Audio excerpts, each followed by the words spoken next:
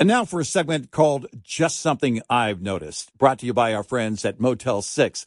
Just something I've noticed. We don't give enough credit to signs, and we really should. That sign over there tells you great French fries. That sign over there tells you this is your exit. And look at that legendary sign. It's the Motel 6 sign. It tells you a great night's rest at a great price. Book online at motel6.com and use the code CP Red-Eye to get 15% off your stay at Motel 6 or Studio 6. With almost 1,500 locations across the country, there's almost always a Motel 6 or Studio 6 nearby. Look for the signs. And truck parking is available at most locations.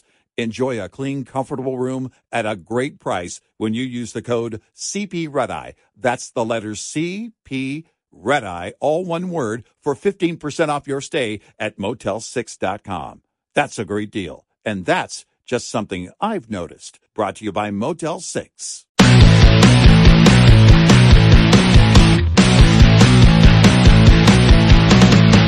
Now, it's Red Eye Radio. Gary McNamara and Eric Harley talk about everything from politics to social issues and news of the day. Whether you're up late or you're just starting your day, welcome to the show. This is Red Eye Radio.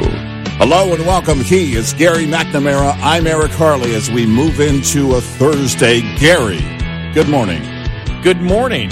It was a good day yesterday. I got my lawn work done. All right. It's good. Always good. I mean, we've had a lot of rain and things like that, but we got wind. And I love doing my lawn when it's nice and warm out and we have 20 to 25 mile an hour winds because I don't have to clean up. Yeah. The wind just takes it over next door. Yeah, I love that. And even past next door. Yeah. And everybody's out doing it and stuff's like 3 or 4 neighbors out and their stuff's flying by me.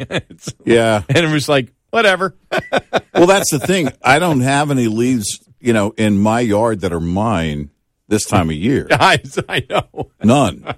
It's all from other. I had a neighbor across the street one time. He came out and he said, you need to get the type of tree that I have, the live oak.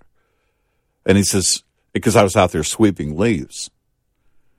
And I said, these are your leaves. And he stopped cold. He says, what? I said, no, look at them. They're live oaks. They're not from my trees. And he goes, oh, well, have a good day. You know who I pity? I pity the guy at the end of the street. Yeah. Well, because my street takes a turn. Right. And so there's somebody that's got a house facing, yeah. On both ends. And so they're just getting pounded. I have a cul-de-sac at the end of my street, but it goes out into it. It does not. It's not a dead end. So it's a circle. It's a cul-de-sac, but there's an outlet that goes to another street. But it's the same thing. And when the water hits, when the heavy rain hits, anything in the street goes down to right in front of their house. So yeah, I got in the habit of years ago of helping my neighbors on each side of me. On one side, she's older and she's single. She has family members, but they don't come around as often. And on the other side, my neighbor who passed last year, in his later years, I was just helping a little bit. It wasn't, I wasn't doing his lawn for him. His son does that, but I was helping, kind of keep it cleaned up. I'd bring the leaves over to my side and when I was doing my lawn and then clean it all up all at once. So now I've kind of taken that on. And there's a thing, you can't stop that. Once you begin that habit of helping your neighbors in that way, you can't just stop and say, okay, no more. Because then you look like the jerk. So I keep it going. It's good exercise. Well, we've got a great show today coming up. Yeah. Nope. What? Nope. We got breaking news. Okay. Starting with breaking news. This is probably the only story we're going to talk about for the next 5 hours. All right. A proposed California bill could ban the sale of Skittles Hot tamales candy, double bubble twist gum. No. Not the twist gum. No. Not Double bubble? You could, I know, how long is it? Every piece of double bubble tastes 20 years old. Now, and it's always tasted that old. I want everybody to know. Yeah. I have not heard this story. Yeah. So Eric knows. I have no idea where this is going. It came up in my Google alerts because the only word I have in my Google alerts is candy. So I didn't see this. And other food items containing chemicals that the legislation's supporters say are toxic and dangerous. Introduced by Assembly members Jesse Gabriel and Buffy Wicks. Okay. All right. Is this a Willy Wonka story? I don't know. Well, hello, Buffy Wicks. You have the golden ticket. What are the chemicals in Skittles? Well, here it is. AB 418. I'm going to start. I don't even live there, but I'm going to start a campaign against AB 418. Okay. Proposes that California stop manufacturing, selling, or distributing foods. They legalized marijuana, by the way. But stop manufacturing, selling, or distributing foods that contain red dye number 3. What do the edibles contain? Titanium dioxide, potassium bromate, brominated vegetable oil, or propylparaben. Brominated vegetable oil. I don't want to touch that. There's a lot of that in. Actually, I think I have a soda that has right now. I think I have a soda that has brominated vegetable oil. Yeah, in a soda. Yeah, no, I don't want any and vegetable. Hydrogenated vegetable oil too. Yeah, it's supposedly it keeps everything properly mixed. I don't know. What do I know? And so there and propylparaben, which is the type of wax. So this is why I will never, ever, ever live in California. Ever. You see, LA got a tornado. Yeah, that was crazy. They're getting the weirdest weather. They really are. But here's the thing. We'll bring two of the thoughts together. They legalized weed, but if you get the munchies, you're out of luck. Go eat a salad. Oh, wait a minute. I've got an audio cut here. All right. Since you mentioned California. All right. What do you got? I have an audio cut here. Okay. And it's Maxine Waters. Yeah, okay. And by the way, this is all, just so you know, this isn't planned. We're not trying to tie. When you No, said California, yeah. Right. I went, oh, yeah, let me get this audio from Maxine Waters. Yeah. And this is on the banking crisis. Okay. That may be bigger than we thought. Much bigger than we thought. All right. Here we go. My staff and I have been working around the clock to get to the bottom of what led to the collapse of Silicon Valley Bank. Now, Silicon Valley Bank. Silicon Valley? Silicon Valley Bank, yes. Okay. And so we were wondering, I mean, a lot of times, and since that elective surgery is done, I can't just say it's women anymore. No, how dare you? Since that elective surgery, it's considered elective surgery. People have to take loans out. You know, now, Eddie Izzard got that surgery. I did not know that. True story. I did not know that. Mm-hmm. So, Silicon Valley Bank is one area. I didn't know Silicon Valley Bank was in trouble in L.A. Now, I do believe they're in L.A. I think they do have a couple of branch offices in Dallas. Yeah, I think so. Yeah, I think one in Malibu. One in Miami. And like 4 in Miami. They're like Starbucks in Miami. Yes, they're everywhere. I think it's a drive-through in Miami. Now we're not sure if those are all unsecured loans or whether there are assets tied to it. Oh, they're assets. They're tangible assets. Okay, And glad to see, though, that Maxine Waters is concerned about Silicon Valley yes, Bank. Silicon Valley Bank.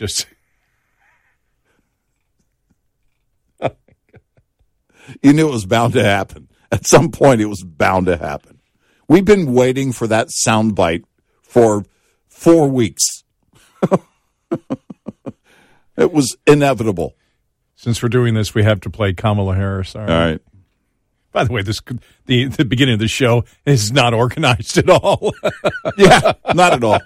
And we haven't hit any of the big topics yet. But they're coming. Everybody knows it. Yeah. But Kamala Harris yesterday during Women's History Month. All right.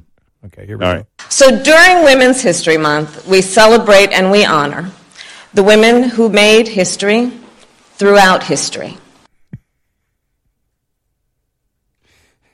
Is it ad lib, or do they? Because we've asked this question many times. You know, she gets on a word and she just sticks with that word. She just repeats it. And is that the speechwriter, or is that ad lib? You would think, because there's, and by the way, I do believe they included men in celebrating Women's History Month. Oh, just so everybody knows. Okay, men must be included in celebrating Women's History Month. Yeah, I think so. I think it's only fair.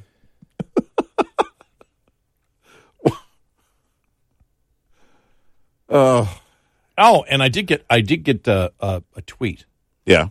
Okay. It was from a woman who said the story was out yesterday that the Florida legislator, you saw that one guy, the Republican who got hit for COVID fraud. Yeah. Right. And I think it was a tweet from I go through so much stuff, but definitely somebody who disagrees with us. Right, yeah. And then had the story, that I think it was from Associated Press. I'm doing this from memory now because I saw it a while back. And it was saying that, that he is the one of the sponsors or introduced the law. She referred to it as the Don't Say Gay law, which of course it's not. I heard Fox News refer to it as that yesterday. Yeah, which of course it is not. Isn't. It is the again, not teaching sexualized content to 5-year-olds. But it was interesting, really, to get into a liberal's mind who said, "I can't wait to see if Eric and Gary talk about this and talk about how bigoted it is." Yeah, like what? Trying to make the case that it's. Eric and Gary trying to make the case that it's not bigoted. What does it have to do with bigotry? It's law breaking. Yeah, it's law breaking, and as we've always stated on the show, he pleaded guilty. He should be punished to the fullest extent of the law. Yep. And because he did that, that's what I find interesting about liberals and in their mind. All right, so what you're saying is, since he broke the law, since he does not want sexualized content being taught to 5-year-olds, that somehow his criminal behavior makes the fact that he believes sexualized content should be not taught to 5-year-olds without parents' permission is immoral, that because of his criminal activity, that in your opinion as a liberal makes that a moral law to teach sexualized content to 5-year-olds. I guess that's the mentality behind it, which is bizarre, but it's just, it's an idea of it. To me, I thought it was a wonderful way to get in, and I'm glad that she wrote it, because it's fascinating to see how their minds work, because one has nothing to do with the other. No. Yeah, no. You break the law, then you should be punished for it accordingly. Yeah, so it's pretty simple. Just I get a kick, and the fact is, you could tell she's like, "I'm going to get them on this. Aha! I'm going to get them on. Aha! I found the flaw. Aha! No, you okay? One has nothing to do with the other. You judge each individual behavior by its own merits. Right. You commit fraud, you're punished. If you're against teaching sexualized content to 5-year-olds, you're justified. Right. They're not mutually exclusive. Right. But think about that. The liberal's mind that actually thinks they have a point. And that was what I read that and I burst out laughing going, she thinks she has us? It's like, I guess. I've got them. Aha! I've got. It's like, Aha! no, you don't. Law breaking, put it in jail. Sponsors a good law, it's a good law. That's right. There's good law, there's bad law. Right. So. Taking my Skittles is bad law. Yeah, exactly. You can take my Skittles from my cold, dead, orange, yellow, red, and green stained, pudgy fingers. We've got a great show ahead. 866-90 Red Eye. It's not always easy to spring back from the harsh days of winter to warmer months ahead. From de-icing chemicals to hidden debris underneath snow and ice, winter conditions can do serious damage to your truck. Here's a must-do maintenance check to help you minimize downtime and stay rolling. Have your batteries tested and inspect your electrical system for any exposed connections, wires, or butt connectors. Get any exposed components repaired immediately, as the acidic nature of highway de-icers will erode any exposed connections or wires in no time at all. This report is brought to you by Shell Rotella. Shell Rotella, with advanced synthetic technology, is designed to help keep your rig running with more mileage and less maintenance. Coming up, more with Gary McNamara and Eric Harley. It's Red Eye Radio. And now for a segment called Just Something I've Noticed, brought to you by our friends at Motel 6. Just something I've noticed. There's a lot more yawning these days. Have you noticed that? Yeah. And the bad thing about yawning, it's contagious. Now, I'm not a scientist, but I do know that's true. You see somebody else yawn, all of a sudden, you got to yawn. You know what helps to curtail the yawning? How about a great night's rest at Motel 6? Book online at motel6.com. Use the code CPRedEye to get 15% off your stay at Motel 6 or Studio 6. With almost 1,500 locations across the country, there's almost always a Motel 6 or Studio 6 nearby. And truck parking is available at most locations. Enjoy a clean, comfortable room at a price you will love when you use the code CPRedEye. That's the letters CPRedEye, all one word, for 15% off your stay at Motel 6 and help curtail the yawning. That's just something I've noticed. Brought to you by Motel 6.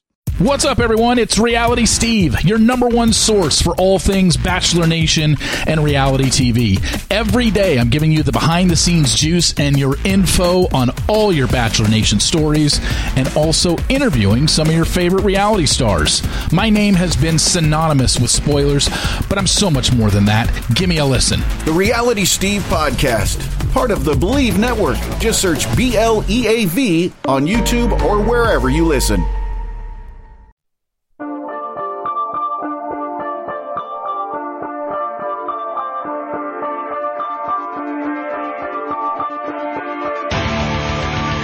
It's Red Eye Radio. He's Eric Harley, and I'm Gary McNamara. 866-90 Red Eye. I want to play this audio cut from Karine Jean-Pierre yesterday.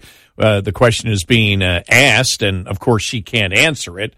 And then she doesn't answer it and then answers it, but doesn't answer it as she's answering it.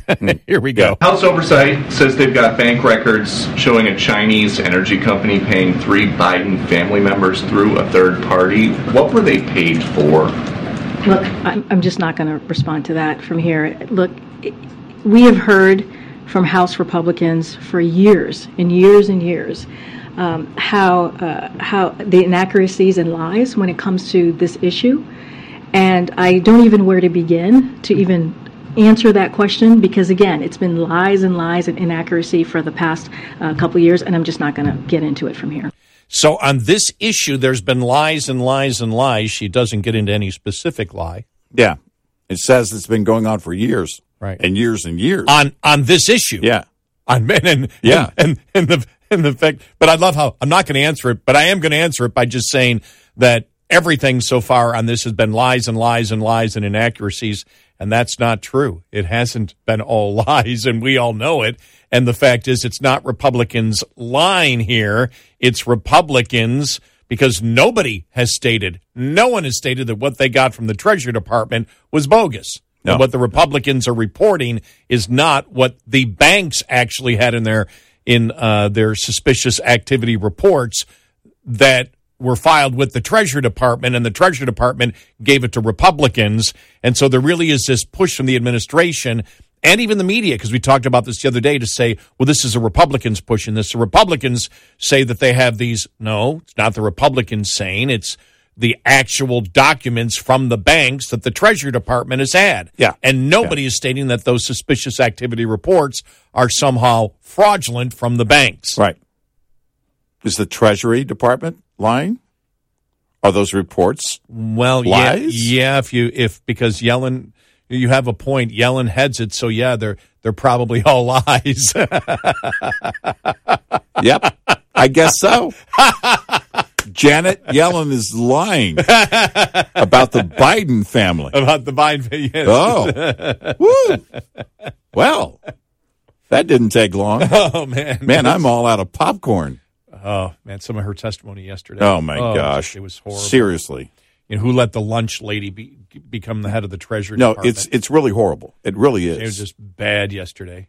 We'll have some audio on that coming up also on the show today. There's a headline, Chaos at Court as Trump grand jury hearing is canceled.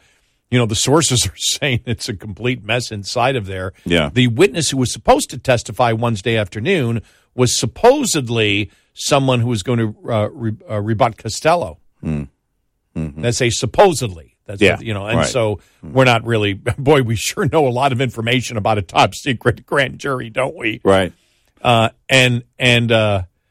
then the New York Post, I haven't tied it all together yet, but the New York Post coming up with that letter from Hunter Biden's lawyer saying, no, not Hunter Biden. I'm sorry.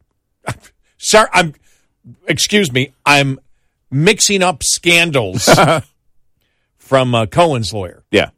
That where the lawyer says, oh, no. He paid for it. He did it completely. Trump had nothing to do with it whatsoever. And it's from Cohen's lawyer. And the New York Post have it. So we'll have that story and more all coming up. It's just turning into a mess. It really is.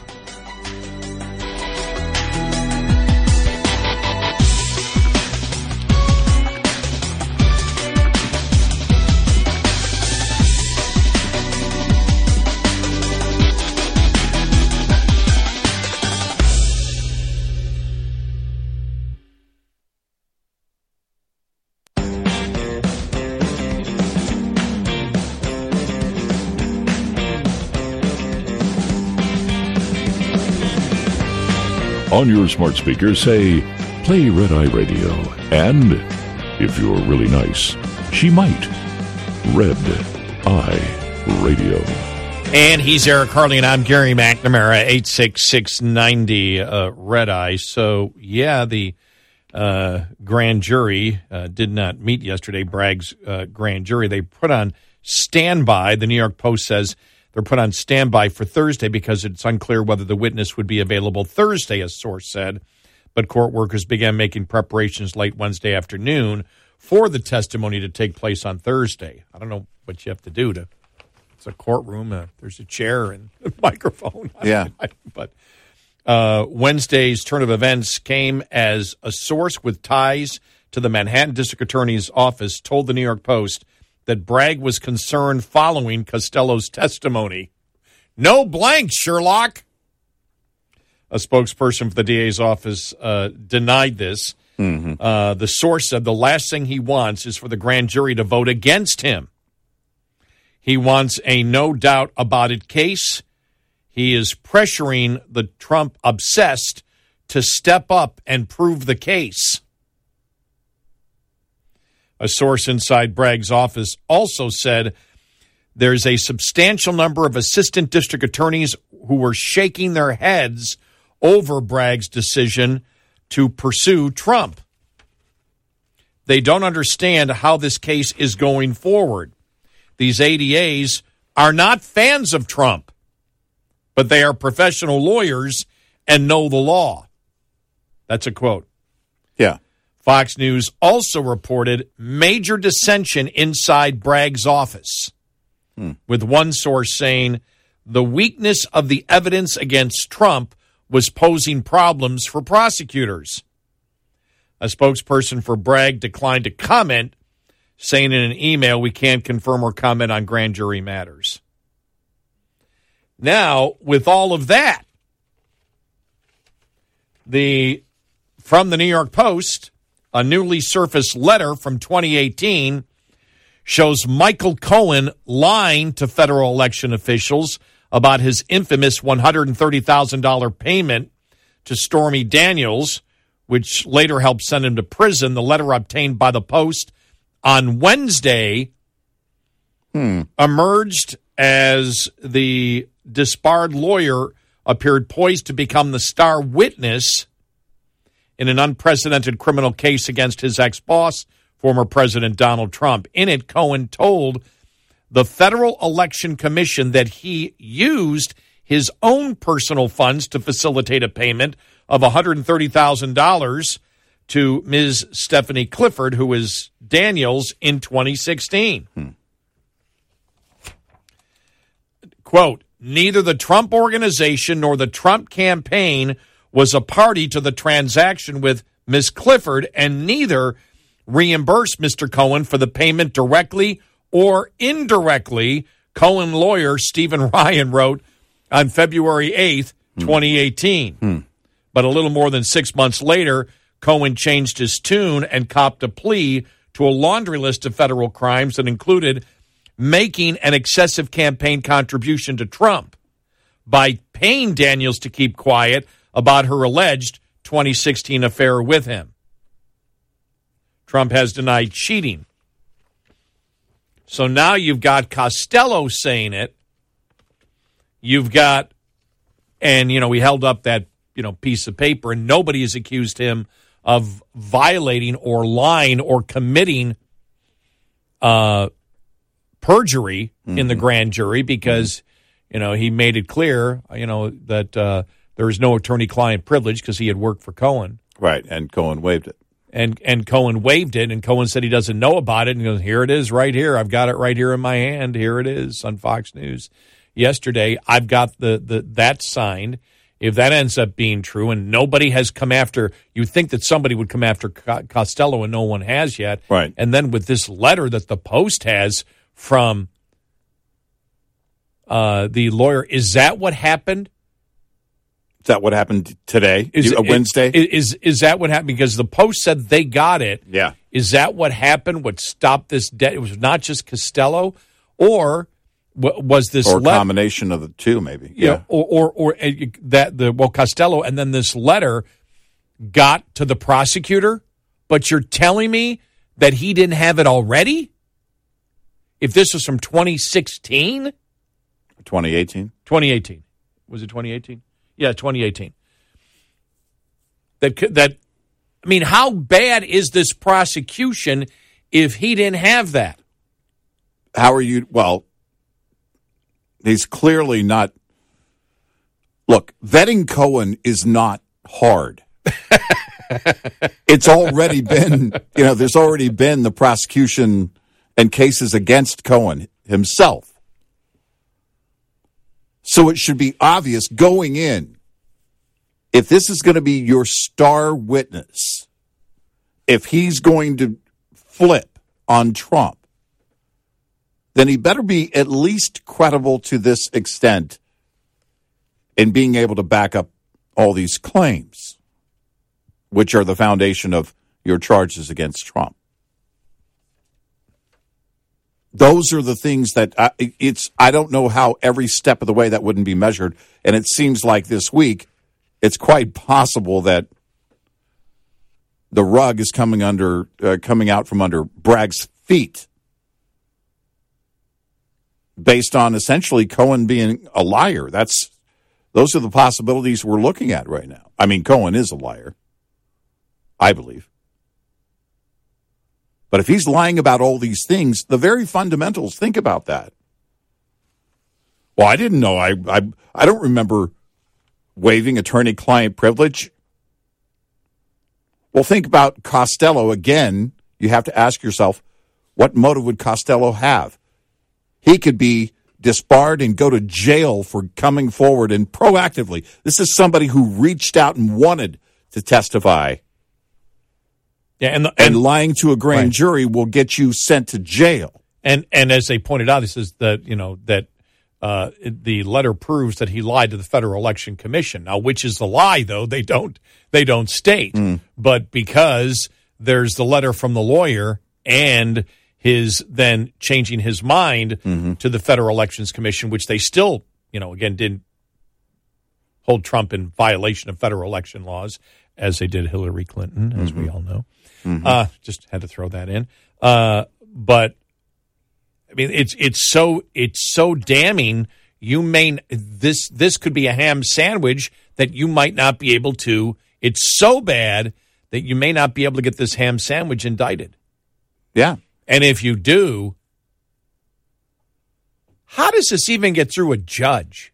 I don't know. I think the motion to dismiss is going to be very interesting to watch if it ever gets that far. That's the first thing Trump's lawyer will do. I mean, it just, by the time it was time to go to sleep yesterday afternoon, I was just shaking my head saying, this is unbelievable. I mean, it's just, and I had said it 2 days ago. I kept saying, what am I missing? What am I missing? How can you be doing this? Apparently, we weren't missing anything. Right. On this. No, it seems that Bragg is, if any part of this is accurate, Costello or the letter, then it's Bragg who missed a ton of stuff, because you bring in your star witness and you believe him based on what? How is it that documents are showing up now that are countering your star witness's claims? How did you not get those documents? And the only thing I could think of, and I kept saying it over and over again, because it was like, any DA's not going to bring a case like this if these are the parameters, if this is the substance of the case. You can't bring this. You can't bring this. How delusional do you have to be? I mean, you can't. And I went, well, wait a minute. This is the same DA that said, we're not going to charge you with the felony if you commit an armed robbery as long as you don't shoot the gun. Mm-hmm. You can use the gun to instill fear, but if you pull the trigger, then we're not going to pursue a felony. If you don't pull the trigger, right. Yeah, if you don't pull the trigger. And so you see that and you go, well, this guy's completely delusional to begin with. When you look at it, when you just say in general, you can't rise to this level and have this poor of a case, you just say, I don't care what politics you are. And then you go, oh, wait a minute, this is the guy that said he isn't going to prosecute. So if that's the base mindset of the delusion of Bragg, well, then of course he could do this. Well, because if his mind is set on going after and prosecuting a former president, then you don't see anything else. When you had Schumer come out yesterday, Schumer couldn't answer it. Well, we'll have to see what they have and everything else. Mm-hmm. I'm really not going to comment on it. Mm-hmm. And you notice everybody really has sort of gone quiet on it. Right. Well, Mark Kelly probably went the furthest when nobody is above the law. Well, what law did he break? What do you mean nobody's above the law? What law? By the way, he's getting pounded on for his censoring comment. Mm-hmm. See that? Yeah. We talked about that a couple of days ago. He's getting pounded on that one, saying, that may come back to haunt you, buddy. Yeah. That, Yeah, you finally say something. Yeah, exactly. But this is maybe because of the bank crisis, we need to be censoring on. What about censoring on social media? Yeah. What about keeping the disinformation? It's like, oh my God, shut up. Right. Yeah. We should. Me and my colleagues should work together on this, which means we should create a law to censor people that would censor people and the internet. And as we said, the best thing really possible would be to censor, Janet Yellen and the Treasury Department on this. Well, if you want to talk about instilling fear, just simply based on the lack of competence, I'd say Jerome Powell and the Treasury Secretary, Janet Yellen, are both right up there. They clearly don't, neither one of them have a clue. They don't have a clue. And this has been, I don't know how many lessons we have to learn. Who was the guy that was the investor last week, the guy that runs some fund we talked about on the air that just said people believe they know what they're doing. They have no idea what they're doing. Right. And you and I talked about when Jerome Powell came out, what was it, last year? Sometime in 2022, summer or before, and he said, well, we're not really sure about this inflation. We're not really sure. We're just learning how this whole inflation thing works. And it's just like, and we said at the time, you're fired. You're gone. You're an idiot. Right. What do you mean? You're stupid to even say that out loud. And we'll get to the inflation thing coming up following the top of the hour because that was a zoo yesterday. Yeah. I mean, it's like it doesn't matter what you do. You're getting criticized from both sides. Oh, so inflation is okay. Well, and then you've got, even in National Review, they were saying, one guy in National Review was saying you shouldn't have raised the interest rates because the banking is a problem, and so you need to let inflation go. What a there was a cluster. Yeah, it really was beyond, and you've got to do something about inflation. But honestly, he could have hit the brakes. They could have done zero yesterday because he's not serious about inflation. If he were, interest rates would already be higher. And you saw there's concern, but they're saying there shouldn't be too much concern now about mortgage-backed securities because they're long-term at very low interest rates too. Right. Well, it's like Janet Yellen. Look, for all you banks, don't worry about the banks. Listen, nobody needs to worry about the banks. We're going to be there for you. Well, that tells us that you're worried about the banks. Yeah, we talked about that yesterday. This is a replay of 2008, 2009 all over again. Yep. Mortgage-backed securities. No, it's not a problem. It's not a problem because you guys are in permanent bailout mode. And if you have to talk about it all the time, it tells me you believe it is a problem. 866-90 Red Eye. We'll be right back with more Red Eye Radio with Eric Harley and Gary McNamara.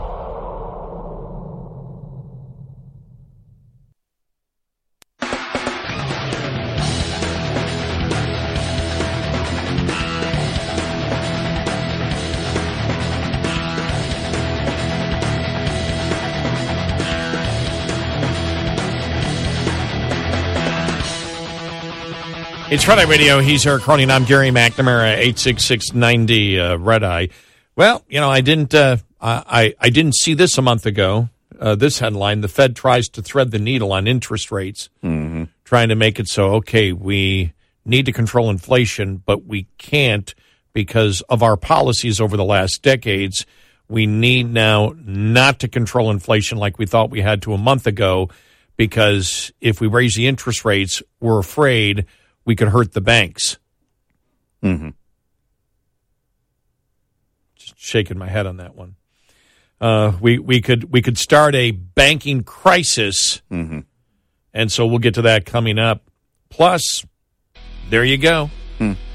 Biden blocks mineral mining that you need for his clean energy goals. Oh, we talked about this. Yeah. Now he's doing it. Yeah. Well, that didn't take long. Nope.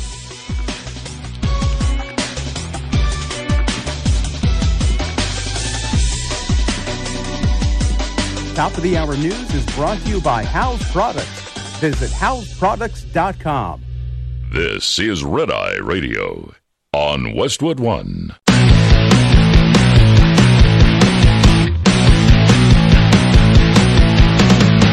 Now, it's Red Eye Radio. Gary McNamara and Eric Harley talk about everything from politics to social issues and news of the day. Whether you're up late or you're just starting your day, welcome to the show. This is Red Eye Radio. All across America and around the world, 866-90 Red Eye. He's Eric Harley and I'm Gary McNamara. Download our Red Eye Radio app today. Listen when and where you want if you can't listen live overnight. Which we'd love if you could listen live overnight. Yeah. Thank you. Many people have, if they have insomnia, they listen to us and then we put them back to sleep again. Yeah, or they have a job where they work all night. Suckers. Jobs where you work all night. You know, I don't know how much I've got to say about the whole thing. I mean, I'm just reading here the Wall Street Journal. The Fed tries to thread the needle. Yeah. If we're lucky, this is Jerome Powell wants you to know the American banking system is safe and he will get inflation under control. If we're all lucky, maybe both will turn out to be true. That's the optimistic take anyway on what you might call the Fed's thread the needle policy meeting this week. And then talks about what they did and said, you know, remember a couple weeks ago we were talking about a 0.5% increase because, inflation's not being controlled. Right. And say right here, that's out of step with inflation that remains well above the Fed's 2% target and the central bank's prediction that the inflation will fall rapidly this year may be too optimistic given its poor forecasting record. As Mr. Powell noted in his press conference only 2 weeks ago, the price data had signaled higher inflation. But then came Silicon Valley Bank's failure and other turmoil that has exposed the threats that rapidly rising rates pose to a financial system distorted by more than a decade of very loose monetary policy.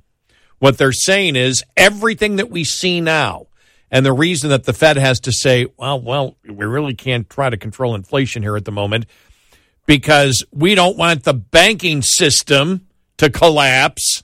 Yeah. That's what they're saying. Yeah. The situation created by the Fed and Congress with the spending, the loose monetary policy and the spending and the debt creation. Like we said, everything you see now, not because of a war, not because of a natural disaster, not because of a comet heading our way. This was all done. In my opinion, it was all done to be able to massively increase the debt in the United States and not have any consequences to it over that, 12-year period. That's how I see it. I don't know how else you can cut it. Why the hell else would the Fed manipulate the interest rate to have it the way that it was for the last, 11, 12 years? Yeah. Why would they do that? What would be the purpose of doing that when it's never been that case before? Right. We never did this for this length of time ever. Because you want to be able to borrow irresponsibly and not pay interest on it. Yep.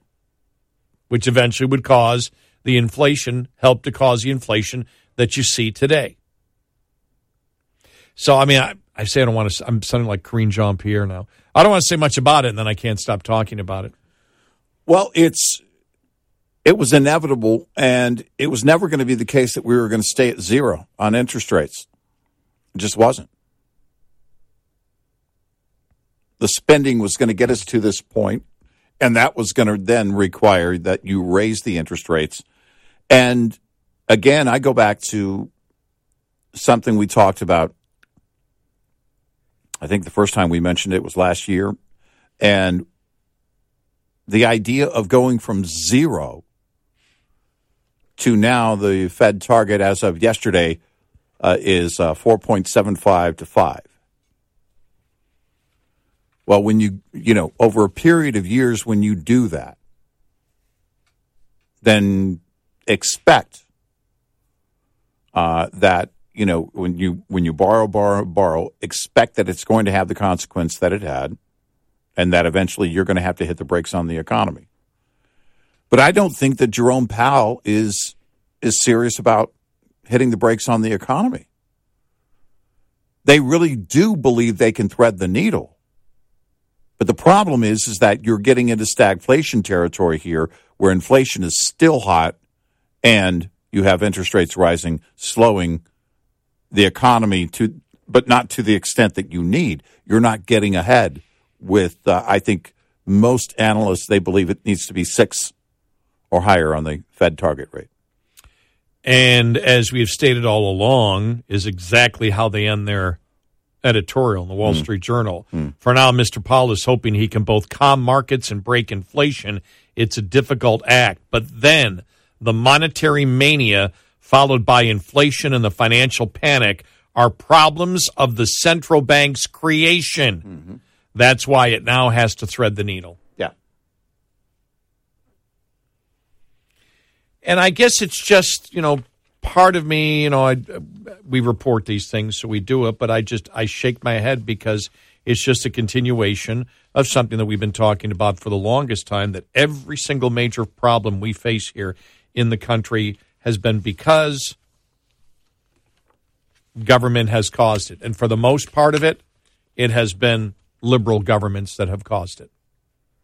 Every single problem, every major problem that we face today has been the creation of the government creates the problems and then tells you they're going to solve it and then celebrates if they believe there's any movement on solving the problem that they created. Yeah. It's mind-boggling. Right. It's just, it's so incredible to sit here and think we live in the United States of America and we live in a nation of idiots. With everything in our history, for everything that we've accomplished, and we live in a nation of idiots with no critical thinking and no common sense, and those people are squarely embedded in our monetary policy. Yeah. And now you're hearing this from analysts. Yesterday, this seemed to be we don't know if this is enough or too much. One of those was the head of Wells Fargo's macro strategy, Michael Schumacher. Hard to say whether they've done enough or too much. Well, what this gets into now is the conversation that changed after the banks collapsed, and the left just wants the Fed to hit the brakes, maybe even reverse interest rates. If you get to that point of them reversing interest rates in the next 18 months to 2 years, then it's clear. Well, first of all, the idea for the fiscal policy would be, we can just keep doing this. And people will have to learn to live with inflation. It's the new normal. That's a tough political sell. It's impossible, but that's what they believe. They're already calling for it. They know how it works. Well, Elizabeth Warren is. That's what I mean. Elizabeth Warren. The left wants this. They want to reward the high spending. They want you to believe that it wasn't a result of the spending to begin with. They believe you're stupid. But they want this reversed. They want the interest rates back down. And that's going to be the call more and more. And when you start hearing analysts say it, well, we don't know. Maybe it is too much. Then great. Welcome to inflation being the new normal. Far above 2%. And exactly what we feared that we didn't want to see a repeat of. Exactly. The 1970s right. inflation. Right. That I remember. Yeah. No, I remember my dad coming home from work. They were waiting to close on a house. And the rate had jumped. And it was painful. And, those are the things that you see over and over again. The inflation, the interest rates still being fairly high by comparison. I don't think they're going to go back to zero. So if you come in and you cut it, let's say in the next 18 months they cut it 1/4 or 0.5%. You're just saying you're okay with inflation at that point. And you're really not doing much to change the economy because inflation still or rates are still going to be higher than they were a couple of years ago. And by comparison, especially with housing and things like that, you're not going to be making much of an improvement, if any at all.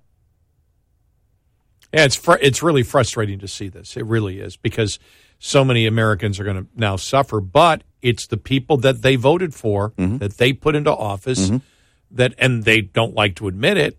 Now, if you're a conservative, you didn't.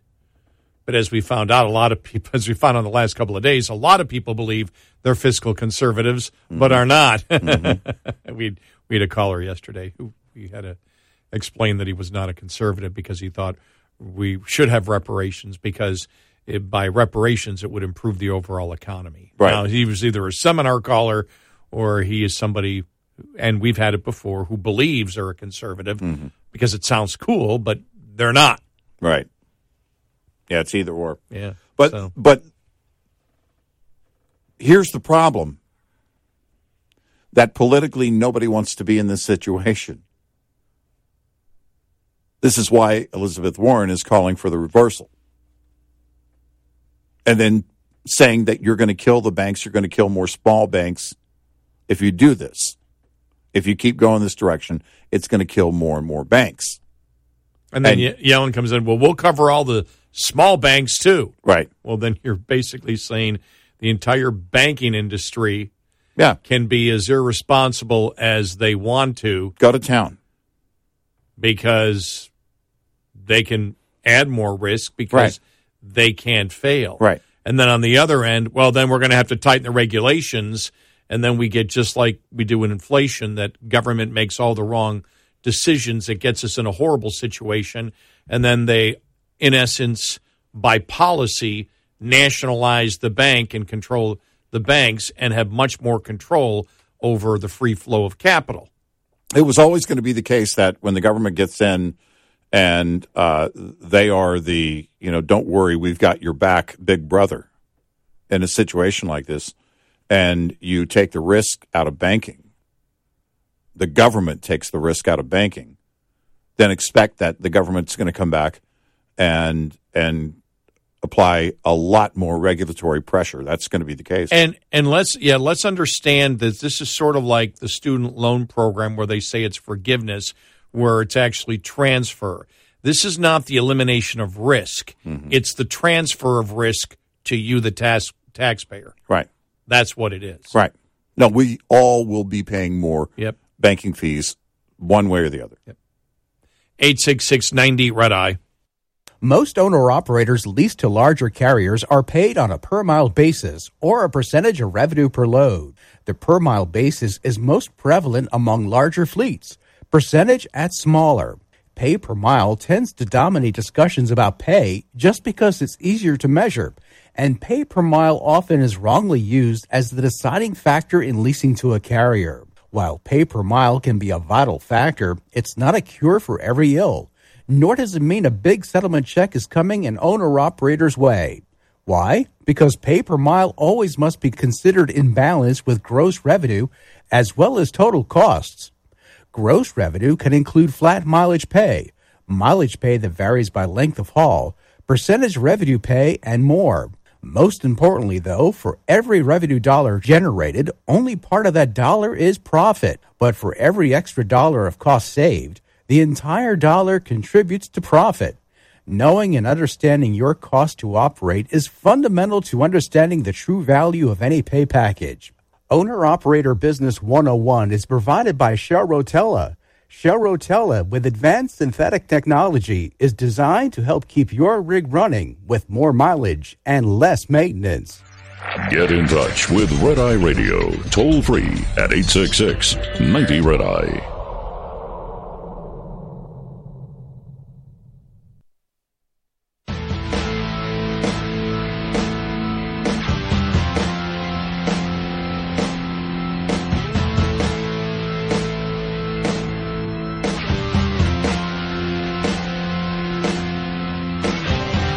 It's Red Eye Radio. He's Eric Crowley, and I'm Gary McNamara, 866-90-RED-EYE. And we talk about this now with the problem that the Fed has. It's also a problem for the Democratic Party. because that means they are not going to be as aggressive and trying to get down inflation, and that's going to hit. That's going to hit now. And I haven't seen a forecast. I'd like to see somebody forecast it out, because if the Fed is going to slow down what they're going to be doing now, how long will, and you and I talked about this yesterday, long will this extend inflation over 2%? Right. If you take this and expand it out. Right. And the problem is it's so bad right now when you see the cost of prices out there. I was reading that there was a pizza place that had $1 a slice, and now it's $1.50. Well, that's a 50% increase. Right. You know, you look at that, and that was just an example that I saw the other day, someone saying, well, that hit people where they said, okay, now I realize inflation's bad because you've just, that slice of pizza just went up, and they were talking to people around this pizzeria. Don't even know where it was. It was New York City, or I don't know exactly where it was, or New York, but I found it interesting when I saw that, and that's what people are feeling. And when we talk about the numbers here and the percentages, it means nothing. What means something to people is the actual price that they're paying. And still, every time I go to the grocery store, I'm like, wow, I just can't believe it's as expensive as it is. And I don't know what it's going to be like a year from now. And these are some of the great unknowns. As we look at the politics, and, we've talked about Trump and DeSantis and more on that coming up, and Biden and where he will be. And that's the great unknown, because nobody under the age of 50 recognizes any type of inflation like this. It's a foreign concept to them. They've never dealt with it. Well, and it is really you get to the point, and we've already gotten there, but families are dealing with getting to a point where they can't pay all their bills. You got to make a choice. Keeping the lights on, buying groceries. And it's over and over again, because the prices are still going up. The rate of inflation may be falling. Prices are still on the rise, which means many families don't have a choice, because when you've made all the cuts you can make, then you have to go out and you have to get another job, more income. And I think it's clear Jerome Powell doesn't care about bringing inflation down. And it's not going to get any better anytime soon. I think he doesn't know. I mean, he made it clear last year when we're still trying to figure out this inflation thing, as if, I've just got out of college and they told me to take care of this. Uh-huh. And when he said that, I think they're in a case, and, you were talking about some of the response out there. Well, we're not really sure. I don't think anybody knows, because we're in a situation that we've never been in before. Nobody wants to say the reality, which is you're going to have to significantly get on top of inflation, and you do that by raising the rates aggressively. Oh, and I agree with that, but I think they don't know what to do because of the bank situation. Yeah.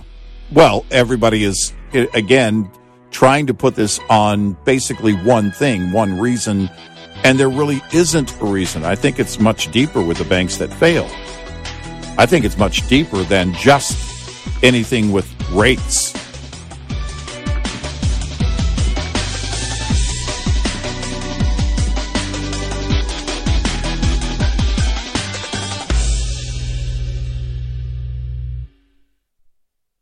Afford Anything talks about how to avoid common pitfalls, how to refine your mental models, and how to think about how to think. Paula, while certainly you can mess up on $1 million a year, it is far less likely than it is on $30,000 a year. Right. I would meet wonderful people that were struggling with a budget that was super tight. It was 100%. You need to make more money. Make smarter choices and build a better life. Afford Anything, wherever you listen.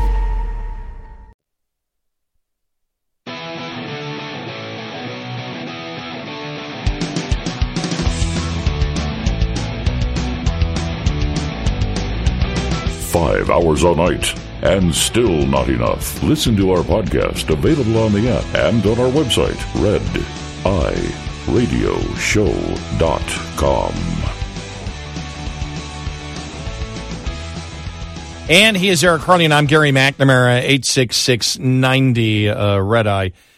All right, I'm let's play it. Okay.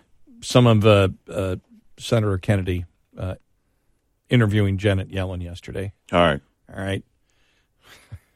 It's amazing. It's like I'm supposed to be excited. All right, let's play this. I'm like, I don't want to hear this. Yeah. I'm being honest here. I'm so disgusted when you and I've sat here for as long as we have over the years, over the decades upon decades, knowing this was going to happen. And then seeing that it happened. And it's like, and they're still making, and what they're doubling down on the mistakes. They're just doubling down on it.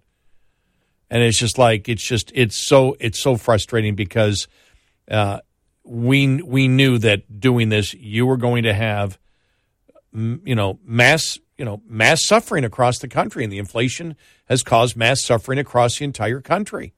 Yeah. Now, we voted for this as a country. We voted for what you're feeling right now. You may not have individually as a conservative or a libertarian, but the vast majority of voters in this country over the last 30 years voted for this exact situation that we're in right now across the board on every single major issue that we're facing today, from the border to energy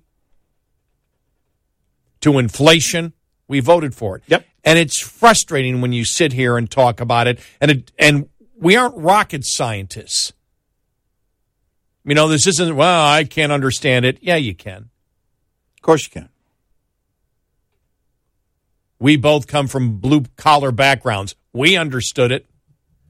There are no excuses. Well, it gets too complicated. No, it doesn't. You can't do this. You can't do what they've done. But I just want to let me play some of this back and forth. Now, part of probably my frustration is I've already listened to it, so I don't. It's like, do I have to listen to the lunch lady again? But here we go. All right. Thank you, Senator Heinrich. Senator Kennedy. Thank you, Mr. Chairman. Welcome, Madam Secretary. Thank you, Madam Secretary, isn't it a fact that the President's proposed budget for next fiscal year is $500 billion more than this fiscal year? She's looking it up now, just so you know. On the spending side? Yes. That's what a budget is. Yeah. It is about $400 billion. It's about $500 billion more, right? It's about what? $500 billion more, right? About that. Isn't it a fact that since 2019 until today, I'm not including the extra $500 billion that y'all want to spend, since 2019 through today, U.S. population has increased 1.8%, and the federal government's budget is up 55%. Isn't that a fact? Well, we had a pandemic. Isn't that a fact, though? Are my numbers right? I don't know those numbers. You don't know? You never looked at that?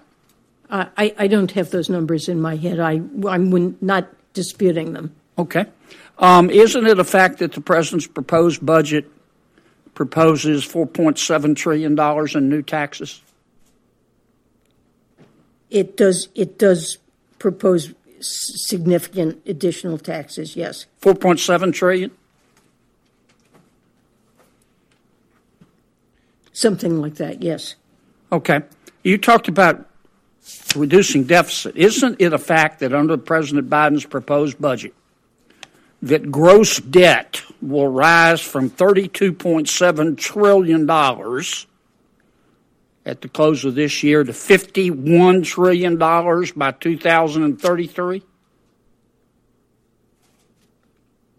Like I said, it's like pulling teeth, isn't it? I'm sorry, what number did you give me for? The President's proposed budget will increase gross debt from $33 trillion at the close of this year to $51 trillion in 2033. Isn't that correct? Well, debt held by the public, which is... No, ma'am, that's gross debt. Isn't that a fact? That's probably a fact. So you haven't reduced the deficit, have you? The deficit, the debt and deficits are reduced by the president's budget. How can you go from $33 trillion to $51 trillion and call that a reduction in the deficit? Because that's a calculation for which you need a baseline, and then you compare the budget and the deficits and debt in the budget with a baseline in which there are none of the changes either in revenues or in spending that are proposed in the budget. Here's my baseline. At the end of this year, we project, people a lot smarter than me, probably not than you, but smarter than me, say that gross debt's $33 trillion. They say if the president's budget is implemented by 2033, it'll be $51 trillion. Isn't that a fact? If the president's budget is not implemented and none of the changes are made, it will be worse than that. And so the president's budget has improved the fiscal outlook relative to what we would have without the president's proposals. Even though it raises gross debt from $33 trillion to $51 trillion, you say that's an improvement. It is an improvement because it raises taxes by more, and it leads to... That includes taxes. All right, you can see where this is going back and forth. Look, I mean, it's we don't do this every day. Yellen does it every day, and it's very simple. The reason that they claim that they've reduced the deficit is because, and she said it, the baseline spending. The baseline spending during COVID was way higher. And so the deficits were higher each year. But if you look at the projected CBO, the not Yellen and not the White House, but the projected CBO, the Congressional Budget Office, as to where the projected deficit is with Biden spending, that deficit actually goes up. It doesn't now. And so he's saying it's down from COVID. Yeah, but we're not doing that spending. But what was the projection of the CBO after the COVID spending was done? Right. Well, it was way above what they initially thought it was going to be. And so he's playing the numbers game there. But it's just so frustrating because she can't articulate it like she does. It's almost as if she has no idea what's going on. That's why I call her the lunch lady. The lunch lady has become the Treasury Secretary. Well, these are things that she should know. There are certain numbers she should have in her head when she says, well, I don't have those numbers in my head. Why not? It's your job. I know what the numbers are. Yeah. This is your job, and you don't have those numbers in your head. Yeah. And I just had to play it. I know it probably was frustrating for everybody to listen to, but it was frustrating for me to listen to it for the third time. Well, it's like somebody, again, is handing it to her for the first time. She's going through and looking at all these papers. She doesn't have a binder, though, but she's looking through all these papers. And thinking, well, I guess that's sort of, come on, I know what it is. Right. It's your budget. Right. It's like when he had to tell her that's what a budget is. Are you talking about spending? Yeah. Well, that's what a budget is. Yeah. I mean, it's just, there isn't a competent person. No, there isn't. There. No, there isn't. She has no business being Treasury Secretary. Nope. None. She hit on something that's important to pick up on. It increases taxes. Yes. They don't care how we get out of this or if we get out of it, as long as we can increase taxes to the nth degree. And what do they always fail to take into consideration when they raise taxes in doing a budget?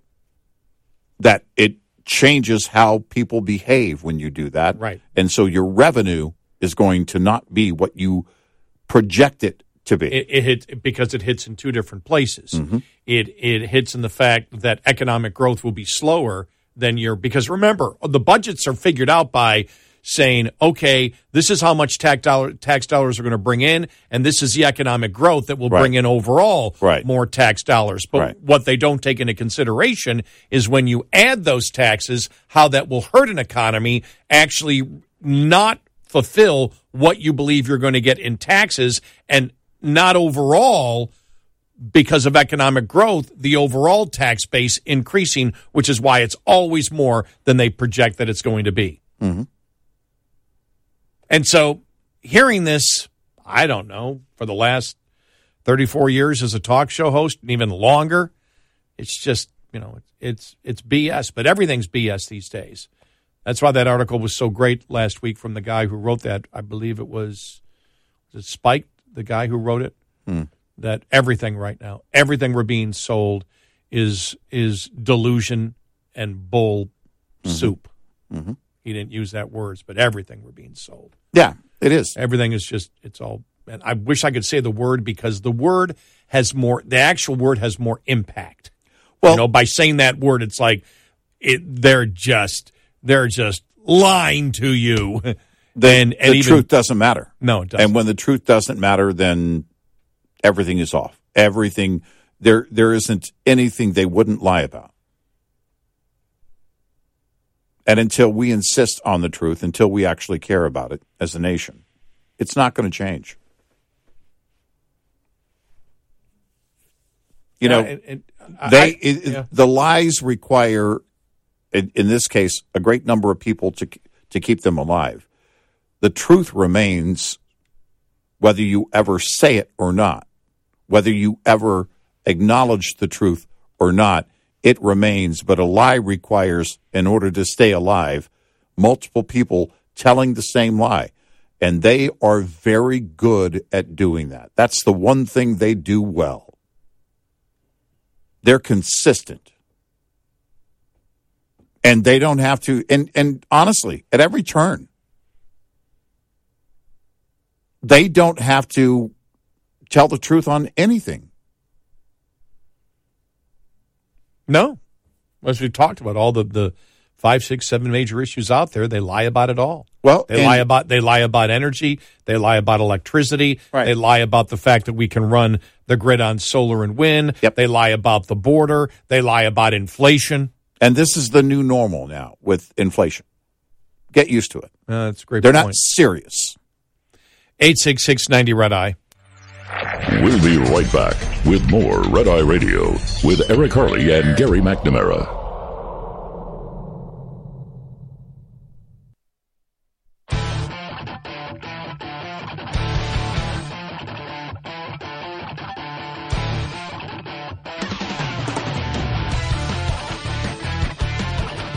It's Red Eye Radio. He's Eric Harley, and I'm Gary McNamara, 866-90-RED-I. It seems like every single day we have another Liberal Circular Firing Squad update. We have one coming up following the top of the hour, and this is on electric vehicles. Yeah. And this is, how long and how intense has the left been pounding that electric vehicles are the future? Electric vehicles. And we said, well, wait a minute. The Biden administration plans on blocking any mining in order to get the materials that you need to build electric vehicles. Well, that happened this week. They did it. Yep. And so we'll get to that coming up. Plus, you and I said earlier this week and even late last week when they had the unanimous vote to declassify, the origins of COVID. Yeah. And we said, well, that doesn't mean anything. It doesn't mean anything. Right. It doesn't mean they're going to slow roll this thing as long as they want to. And it's like, well, when are you going to release it? Well, in 90 days. Well, we'll see. None of this is really binding. It's not binding. The president can simply say, well, I believe that that's classified and you don't get it. And we said, well, if you're going to do that, well, then is there part of this bill where you have to then bring in the Gang of Eight? And the Gang of Eight gets to see it, which means the head of the House and Senate Intelligence Committee and Republicans get to see what you won't allow to be released because it's top secret. Well, Secretary of State Blinken was testifying before the Senate Foreign Relations Committee yesterday, and as Rand Paul said, you guys promised all this stuff, and then I got a letter saying, no, we're not going to do it. Right. And because most of this stuff's unclassified. And so we just went through this whole thing, and he talks about it, and we'll play it coming up on the top of the hour. We went through this whole thing that, okay, we're going to declassify. Well, it does no good to declassify if you don't provide the declassified documents to Congress. I said from the beginning, it's going nowhere. And we said, Biden's not going to release this. He's not going to do anything on this. And we said, why did every single Democrat vote for this when clearly they've been trying to block anything to do with the origins of COVID or the research of where taxpayer dollars have gone for it. Why did they all, vote for this? And it was like, okay, either they're serious now. There's one of two choices. Either they're serious or they know this is just another stalling tactic. Yep. They know that Biden doesn't have to do anything. They can pretend to care by voting that way, but really nothing is going to happen.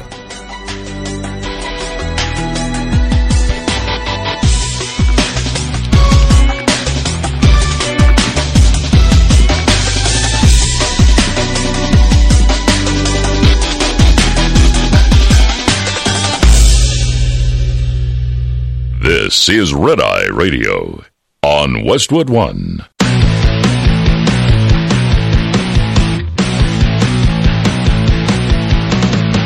Now, it's Red Eye Radio. Gary McNamara and Eric Harley talk about everything from politics to social issues and news of the day. Whether you're up late or you're just starting your day, welcome to the show. This is Red Eye Radio. All across the USA and around the world, we are Red Eye Radio, 86690 Red Eye. He is Eric Harley, and I'm Gary McNamara. Download our app today, our Red Eye Radio app, and you can listen when and where you want if you cannot listen live overnight. And there you go. Well, here we are, end of March. Yeah, getting close to it. A little bit warmer temps coming our way. Wow. Before a cold front. See the tornado in L.A.? Yeah. That's crazy. Jeez. That's crazy. Got a couple of friends out there that said, yeah, we've had better weather. Well, I have a friend who does, he's a stunt driver. And he actually worked in the movie The Day After Tomorrow. That's greater. It's funny because he is conservative. And he got a call, he said, very late one night. We need you to be in this scene. Well, describe the scene to me. There's a bunch of tornadoes in downtown L.A. Oh, I know the scene. Yeah. Yeah, it's a great scene, by the way. Yeah, so he was laughing going, oh, okay. All right. I guess you guys are going all out. Those tornadoes in L.A. Ah. And, of course, now did anybody state the last time they saw that kind of weather in L.A.? Well, how long it's been? No, never, because this is all climate change. Ah, yes. And climate change is first time than ever. That's right. You have to start there. You can't. I got the liberal answer. Yeah, there you go. It's never happened before. But it is wild weather. It is crazy out there right now. You know, the funny thing is when you talk about it was a Day After Tomorrow. Mm-hmm. That movie. The tornado scene is really cool because there's like multiple tornadoes, and it's almost as if the tornadoes are attacking all the skyscrapers. Yeah, right. But it was just the other day was earlier this week. I think it was Tuesday. Tuesday, it was Tuesday. Was the anniversary of the tornado in downtown Fort Worth. Yeah, that was crazy watching that play out on television here. As there were a lot of cameras, of course, in that area, and the glass breaking and everything else. But to watch it inside of a downtown area was wild. It was crazy. I'll never forget that. That was crazy. We're expecting some possible weather in the next couple of days. Well, they showed some of the downtown buildings. I saw one of the pictures. Mm-hmm. Was it the bank building down there that got hit? Yeah, and it reminded me of A Day After Tomorrow because you really don't see scenes like that. Mm-hmm. And if you want to see scenes like A Day After Tomorrow, especially the one building that got hit in downtown Fort Worth back in 2000, right? And the funny thing is, I had come on my interview. Like the week before. And then I was supposed to talk to, I remember, because, we had agreed that I was going to come here, but we're going to, work out a contract, and I was supposed to call, Bob, our old boss. Mm-hmm. And I was going to, like Monday hit. I says, I'll wait till Tuesday because Monday's busy. And Tuesday's when the tornado hit. And then I didn't call the rest of the week. And finally, when I called the week after, he goes, "What are you doing? You didn't call." And I said, "You're a news talk station in, about 17 miles from where that tornado hit. I figured you were busy all week." He goes, "Oh, I thought you might not be interested in the job." I went, "No, I was being considerate." He goes, "Oh, okay, that's cool." Yeah. But if you just put in 2000 Fort Worth tornado outbreak, the pictures come up. Yeah. And it's almost now in the day after tomorrow, a guy is sitting there in the office or whatever, and they open the door and the whole office is gone. The building's been torn off. Yeah, it's a ton of CGI. It's of course with the tornadoes, it's all CGI. But I mean, there's so much CGI going on that it looks cartoonish. That scene does. Yes, and so none of the building was, you didn't have the structure that was ripped off, but the windows were blown out where I've never seen that before in a downtown area ever from a tornado. That was the first time I ever saw that happen to a 30, 40, 50-story tower. Wow. Yeah. I can't imagine sitting in there looking out the window and seeing that tornado hit, and then the windows start blowing out. Well, it was mind-boggling watching it play out live on TV. The cameras were rolling, and you had, of course, the cams and different tower cams that were in place back then too that were capturing a lot of that. It was crazy. Yeah, that was. That was weird. I mean, that was totally and completely unique. And I'm looking right now, the Bank One building. That's what it was. And I'm looking at. I'm just looking at the picture right now, and all the windows are blown out. And you're like, yeah, wow, right. Now it's called the Tower. Mm-hmm. They call it now, but that's like. I mean, it's just. I can't imagine. And last week was last week. Yeah, we had the Thursday. It's like. Are we having the Thursday storm with possible tornadoes and large hail? Well, it's become known as now Thursday is the day of storms here. Yeah, and we saw that tornado that hit. It was an EF1 tornado that hit last Thursday in our area, not too far from here. And then the one in downtown. Mm-hmm. Yeah, Fort Worth again. At least a rotation. Right. Yeah. And then the one that was up near Love Field. It hit, and I know that there was an auto dealership that got hit, and not far from here. And what's interesting is over the last several years since we've moved to this building, we've actually had tornadoes close to this building, very close, a number of times. That's new. I don't live far. That's new. Yeah, and you don't live far. I have true, been. Right. I remember it was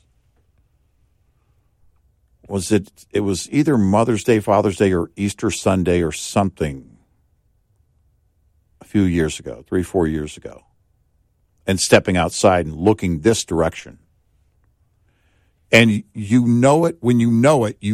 It's this gray-green look to the clouds. When was that? A couple of years ago, because I remember sitting at home, and the rotation was right over here. Yeah. It was right here. Yeah, it was right here. Yeah. And it was like, whoa. Yeah. And right as I went outside, the sirens went off. And I always look at it like there's so much land area, because I play the odds, that what are the odds of, that it's going to hit my particular house, right? Probably a sixth of an acre of the trillions of square miles of land. What are the odds it will hit me? Yeah. And the funny thing is, a few times I thought it was very, very close. There were tornadoes heading right to my subdivision. Right. And then they would go back up in the sky, or they'd take a left turn or whatever. Right. I'll never forget the one time I was sitting, and probably it's happened 5 or 6 times, and I've been there 16 years. But the one time where, there was one that started really down near Venus, Texas. Mm-hmm. So that's about, was it about 15 miles south of me? And then started heading up, and the direct path coming up, just direct path. I'm like, oh, boy, this is going to be within a mile of me either way, so you start paying attention. And then it got to be about 4 miles away, and it was still heading in the direction you weren't sure. And so it was dark. You can't see anything. Mm-hmm. So I opened my back door, and the wind's blowing like crazy, and I'm looking through the lights to see if I can see it, and I'm ready to jump into the center of my house. The last thing especially at night, the last thing I'd ever do is drive, because you don't know where it is. Yeah, right. You can't see it. And so I'm trying to see the ground light, and all of a sudden, I've freaked me out. The wind's probably blowing 50, 55 miles an hour all over the place, and all of a sudden, it completely stops. Completely. Mm-hmm. It went from 55 mile an hour winds to nothing. And I'm like, whoa. And I just closed the door. I ran into the mattress and everything else in my bathtub. It's the only time I've ever done that. Mm-hmm. And waited, and all of a sudden the wind picked up again, and you're like, is this it? Is it it? And it wasn't. It ended up going probably a mile the other side, but before it got to my subdivision, it went back up into the air and then came down about 7 miles north at right on the local airport that we have. Right. Yeah. But when because all I'm thinking of, low pressure. When you goes from that to nothing, complete dead, you're like, oh boy, I'm dead. It's like it's going to hit. Right. And it didn't. So some friends of ours, longtime family friends, got into their shelter inside their home, an interior closet, and came out, and pretty much every part of the house except for that closet, the roof was gone. Wow. And so I learned about that a few hours later, and then the next day I see him. There's a news report. Our friends are walking the news crew through the house and explaining what they did. We went into the closet, and when we came out, everything was gone. Yeah. Have some other friends that were in that December tornado a few years back east of here, and every house on their block except theirs was hit. Every single one.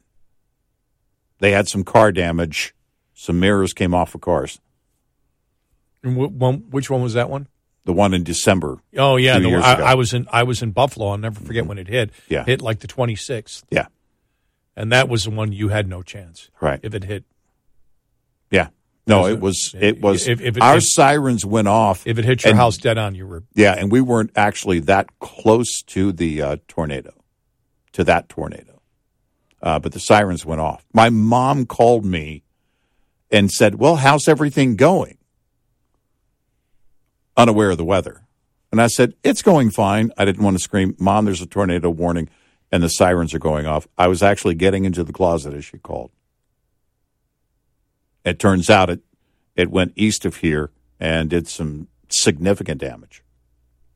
Yeah. How many people were killed in that? I don't recall. 12 or something were killed in I don't that recall. one that came down. And that one, when lightning hit, that's what I'll never forget. When lightning hit and you could see it, and it was a monster tornado. Yeah. It was like, oh, man. So. Yeah. Yeah. How much, when are we out of this? By thing is, we're never really out of it. No, because we're never. We have more storms now, but when when the cold, we get more cold fronts that come in behind the warm, moist air, and that makes it a more active storm season. But it doesn't completely go away. No, when you can have a tornado in December like they had. Who thought that was Yeah. At that point, you think, okay, we're safe. We're gone. It's not March, April, May, June. Okay. And then July comes and it's like, okay, 90 sunny days in a row. Yeah. And so who's thinking December? But yeah, that was horrible. Yeah. Really was. So to all of our friends in L.A. and California have been nasty weather. We've been talking about that for a couple of days. Hope you're doing okay. Yeah. A lot of water. Yep. Yeah, a ton of rain, and it's still springtime. In fact, our area is going to get some more storms over the next 24 hours. I meant in California. I meant out west. I know. Yeah. We're going to get some more storms probably in the next 24 hours or so. And so for those in the southern plains, make sure you've got all your alerts turned on. 866-90-RED-EYE. Coming up, more with Gary McNamara and Eric Harley. It's Red Eye Radio.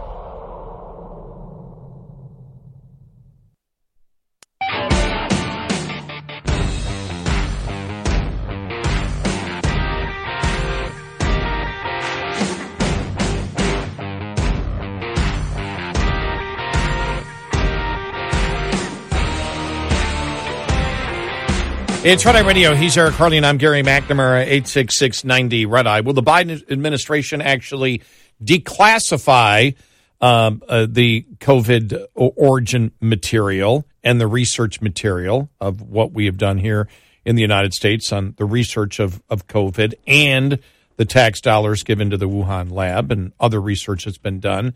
Will they declassify it and actually give it to Congress? We'll get to a back and forth between Rand Paul and Secretary Blinken coming up following the bottom of the hour. The State Department funded research, and so we'll get to that. Just looking at some of the other stories here, the number of progressives now starting to trash status quo Biden, they're calling him right now, plus the story on the Nevada governor and other governors going after Biden because, hey, you're saying you want electric vehicles. You're saying we need these batteries. You're saying we've got to do it. It will save the planet. Yet you're shutting down mining in our states to provide you with what you need in order to get to your stated goal. Why are you doing that? So that coming up, but right there it is right here. We talked about the Harvard professor Rogoff earlier this week. There he is again. The Fed will leave inflation higher for longer due to bank fears. Yeah, that's there. Look, I haven't believed for a while that Jerome Powell was serious about inflation, but now there's every reason to believe that he hits the pause button, or again he does another 0.25. When most believed before the bank failures it was going to be a 0.5 increase on the next two moves, which would have taken us to the target rate of 5.5 to 5.75, ultimately after two moves like that. But we're not going to get there. And if analysts believe that we need to be at a target rate of 6 or higher, that means inflation is here to stay for a while. Prices are going to continue to go up at the store, and that's not going to change. You know, the cost of living, I don't know, how in the world you look at this and say, all right, we can get above this. The problem is to be as productive as we need to do. Is we don't have the manpower for the jobs that would be required to fill those roles, even if the policy was a pro-business policy right now, which it's not.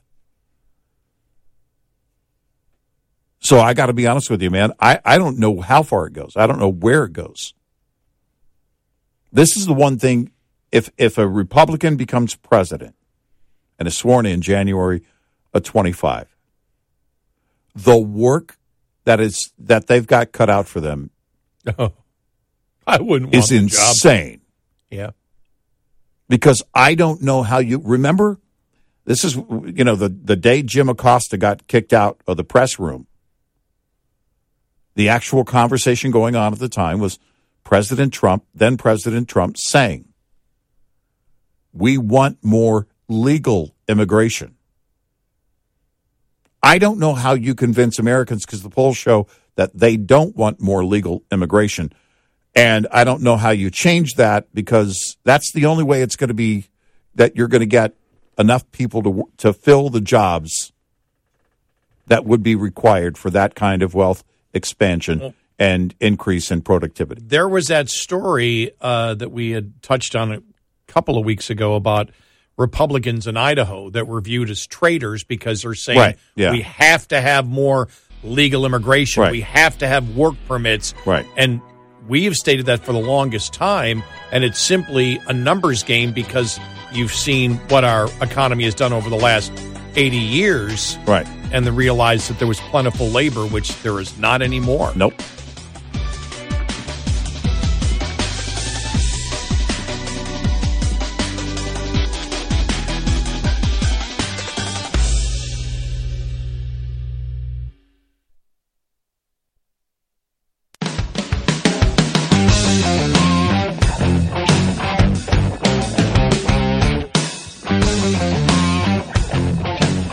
Call and join the conversation. 1-866-90-RED-EYE. Red Eye Radio. And he's Eric Carly, and I'm Gary McNamara, 866-90-RED-EYE. Well, we've had doubts here on Red Eye, the Republicans, celebrating last week, and we just said, well, let's really wait a little bit. That they got unanimous support from all the Democrats to declassify the documents and provide them to Congress within 90 days for the origins of COVID, and which include the research to COVID and all that. And we just said, well, let's see what the president says. Well, the president says, he will release what he deems, because it made it seem like it was sort of promoted that everything's going to be declassified and then given to Congress. Right. And then you had the White House saying, well, I mean, it's what the president will release. What the administration doesn't believe is pertinent to national security. And so it's like, all right, well, on those things that you don't believe the public should see, will Republicans in the Gang of Eight see them? We've had no confirmation that would happen. And we said, well, then wait a minute. Then you don't really have to give out anything.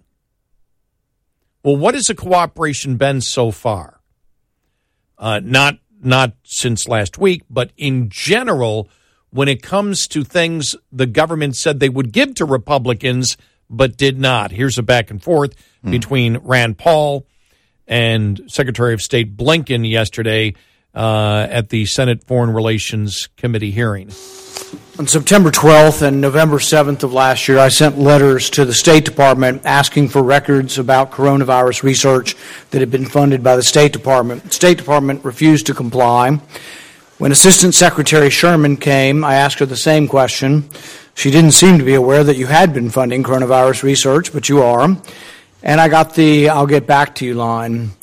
A couple weeks later, I met personally with you at the State Department and asked you the same question.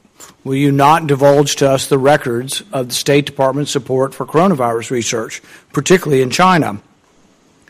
You assured me you would help. We communicated several times over the phone with another Assistant Secretary of State who finally sent us a letter and said, no, we're not going to give you anything. So that's where we stand. And it's my question is, what's the State Department hiding? Why won't you give these records to the American people? Senator, thank you. And yes, I appreciated you raising this when we saw each other a month or so ago. And my understanding is that our teams have been working to find an accommodation. There's longstanding... We've got a refusal, blanket refusal. No, they are not going to give us the records. We cannot directly provide the sure you can. Unredacted cables. We have a longstanding practice with this committee about how we do. You're refusing to release them. No, but not that you can't. There's a difference between can and may. You won't do it, but you can do it. My hope is that we can find a way forward that answers your concerns so that you get the information that you're looking for. My understanding is that our teams have been working on that, and I commit to continue to do that so we can get you the We're talking about unclassified material. Most of this is unclassified. And so we just had a unanimous vote in the Senate and in the House, And President Biden just signed a bill saying he's going to declassify stuff. But if you declassify it and you still hide it from the American people, that's a problem. I mean, we spend all of this time lambasting authoritarians and for lack of transparency. We have these silly networks on TV that are aligned with the Democrat Party saying democracy's under attack. Well, do you think transparency has something to do with democracy? You're refusing to give records on research, money that went for research. We want to read the research grant proposals. We want to read what the people in Wuhan sent back to the State Department saying they did. Which viruses did they create? Because the thing is it sounds all great. We're going to identify all the viruses of the world. But part of what they do is they take a virus they found 200 feet down in a cave, and they mix it with another virus to create a virus that doesn't exist in nature because they say that's how we're going to further identify it. There's a big debate that should be had whether that's safe. To take a virus from 100 feet down a bat cave 12 hours south of Wuhan and take it to a city of 10 million. And yet you won't help us investigate this. You refuse, and it is reminiscent of the countries we criticize for lack of transparency, and yet you sit there and say you're still going to continue to reviews. Senator, I think there are very important debates that certainly go beyond my knowledge and expertise. For example, on gain of function, that I know there's a vigorous debate about whether the risk outweighs the reward. Okay, first off, he's not asking you the medical question. No. All right, I just want to do that. He's stalling.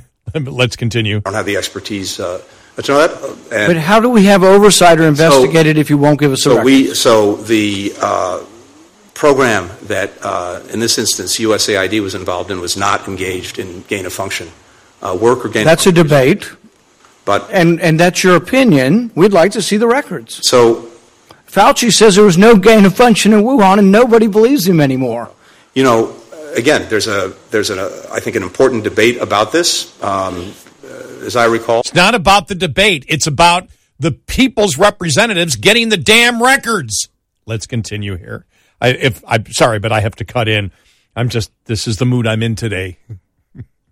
I'm just so sick of the bull soup.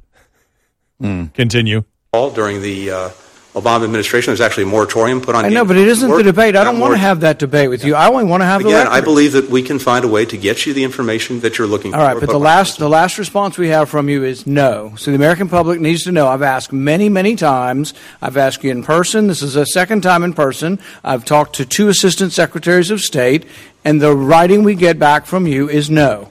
Not maybe, not we'll work with you. It's no. So that's Senator, where we are now. No, and it's not no, just to be clear. We did reach back out to your team just as recently as this week to offer to provide all of that information in briefing form, which is to say...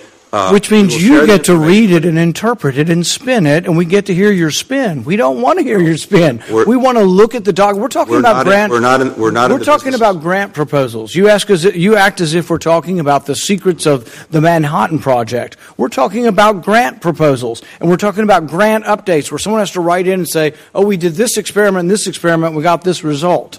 That's what we're talking about. Same thing from NIH. Same thing from HHS. Everybody's hiding it.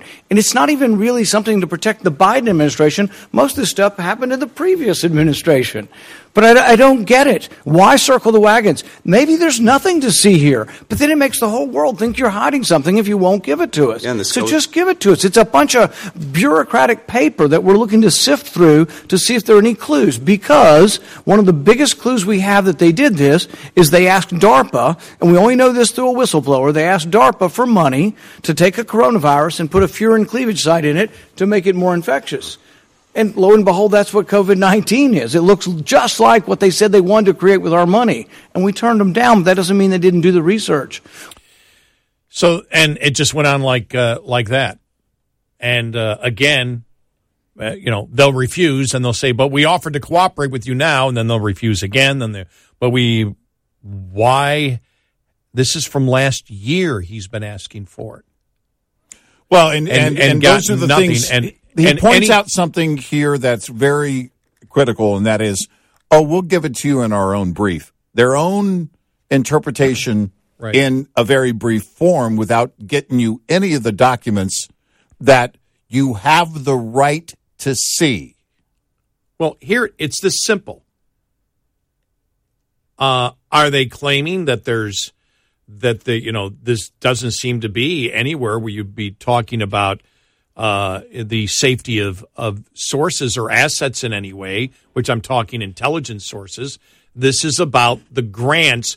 They're looking, it's very simple. They're saying, we want to see the grant papers. What did you do?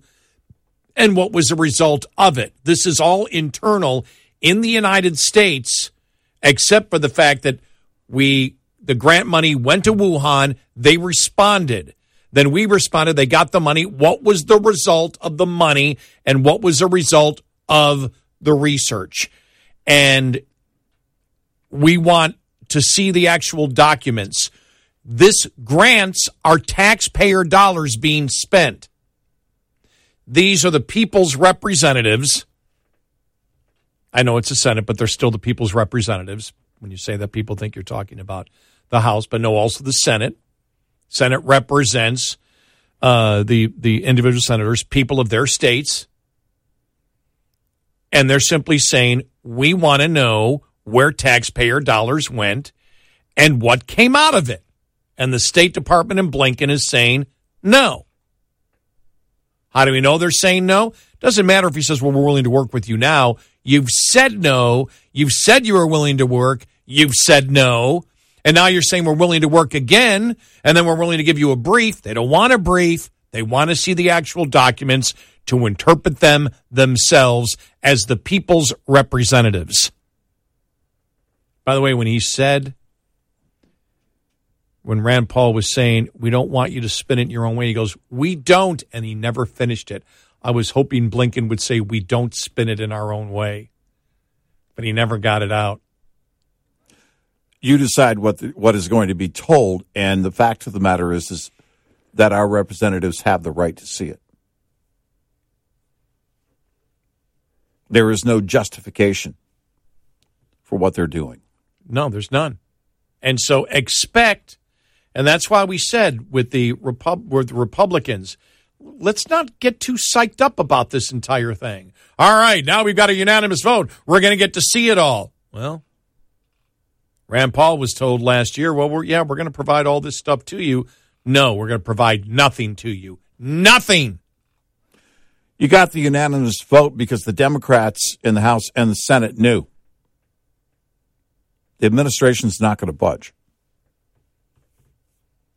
They're not going to give you a thing. It's a stall tactic. Yep. Think about that. Rand Paul said, we want to know what you have. They didn't even give them, they gave them nothing. Right. We're not going to share anything with you. Right. And then tried to make the case that it was, classified, as you heard him try to make that case. And Rand Paul had to say, no, the vast majority is not classified. They won't share anything, which then you have to ask the question, because he made the great point. So much of this was in the last administration. Right. Why are you hiding it? No, it's the first thing, one of the first things that hit my mind early on. You've got all this ammunition politically. I mean, if you want to use it that way. If it's something that's negative, or does it go back further? And what does this mean? I mean, if you look at it, why would they be hiding it? Why wouldn't they want to share it? Right. What is it, unless the only thing could be that would come back negative would be against Fauci and the CDC. Yes. And the NIH, the NIH. Yeah. And the fact that we did fund gain-of-function research. Right. And that's why COVID happened. And it leaked from the lab, and they don't want, because there is no other reason.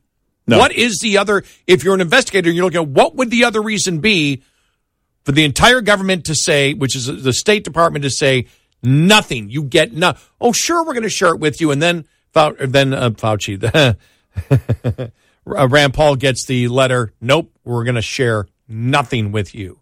Right. Why? What's the motivation behind sharing nothing? Why is there no curiosity to say, look, we want you to see this here? Why don't Democrats, and I'm talking about the Democratic representatives, why is there no curiosity from them? We want to get to the bottom of this. Yeah, where's the outrage from them? Yeah, they claim they do, but they're not going after Blinken or anybody else like the Republicans are. No. So I think they're trying to play it both. They're trying to ride that tightrope. Well, it's proof of what we're saying. They voted that way knowing the administration wasn't going to budge. Right. Otherwise, they would be right there beside Rand Paul screaming the same thing. 866-90-RED-EYE.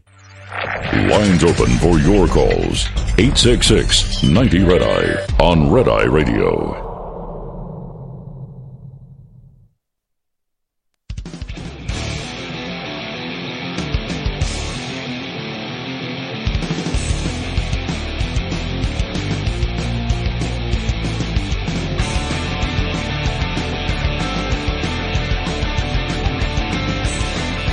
It's Red Eye Radio. He's Eric Harley, and I'm Gary McNamara, 866-90-RED-EYE. You think about it, though, whether it's Blinken or Karine Jean-Pierre, there's really never any information given out.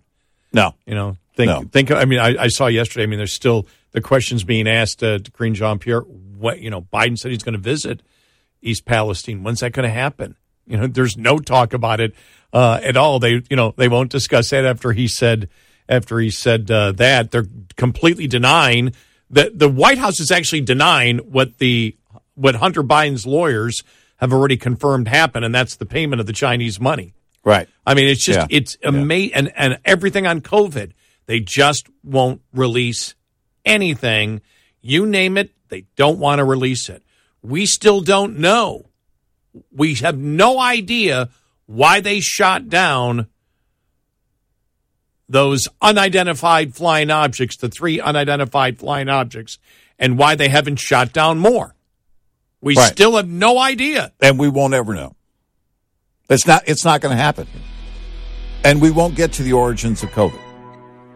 It's not the Chinese government that's getting in the way at this point. Yeah, you're right. It's our own. It's the American government.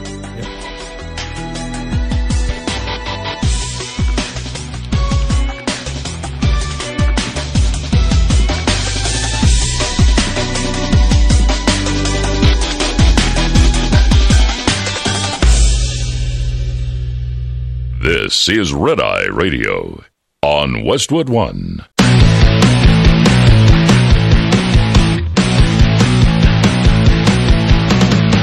Now, it's Red Eye Radio. Gary McNamara and Eric Harley talk about everything from politics to social issues and news of the day. Whether you're up late or you're just starting your day, welcome to the show. This is Red Eye Radio. All across America and around the planet, 866-90-RED-EYE. I'm Gary McNamara. He's Eric Harley. Download our Red Eye Radio app today, and you can listen when and where you wish. I'm telling you, the primary is fully underway. The unofficial Republican primary is fully underway because not only, and we talked about this the other day, that DeSantis mildly, after Trump has hit him a number of times, finally, hit back at Trump the other day, and we brought that to you. Now the media is getting involved in it. Oh, yeah. Ready for this one here? All right. New York Post editorial board. Mm-hmm. Here's a headline. Trump can dish it out, but his whole team whines when he's slammed. Donald Trump is showing his glass jaw.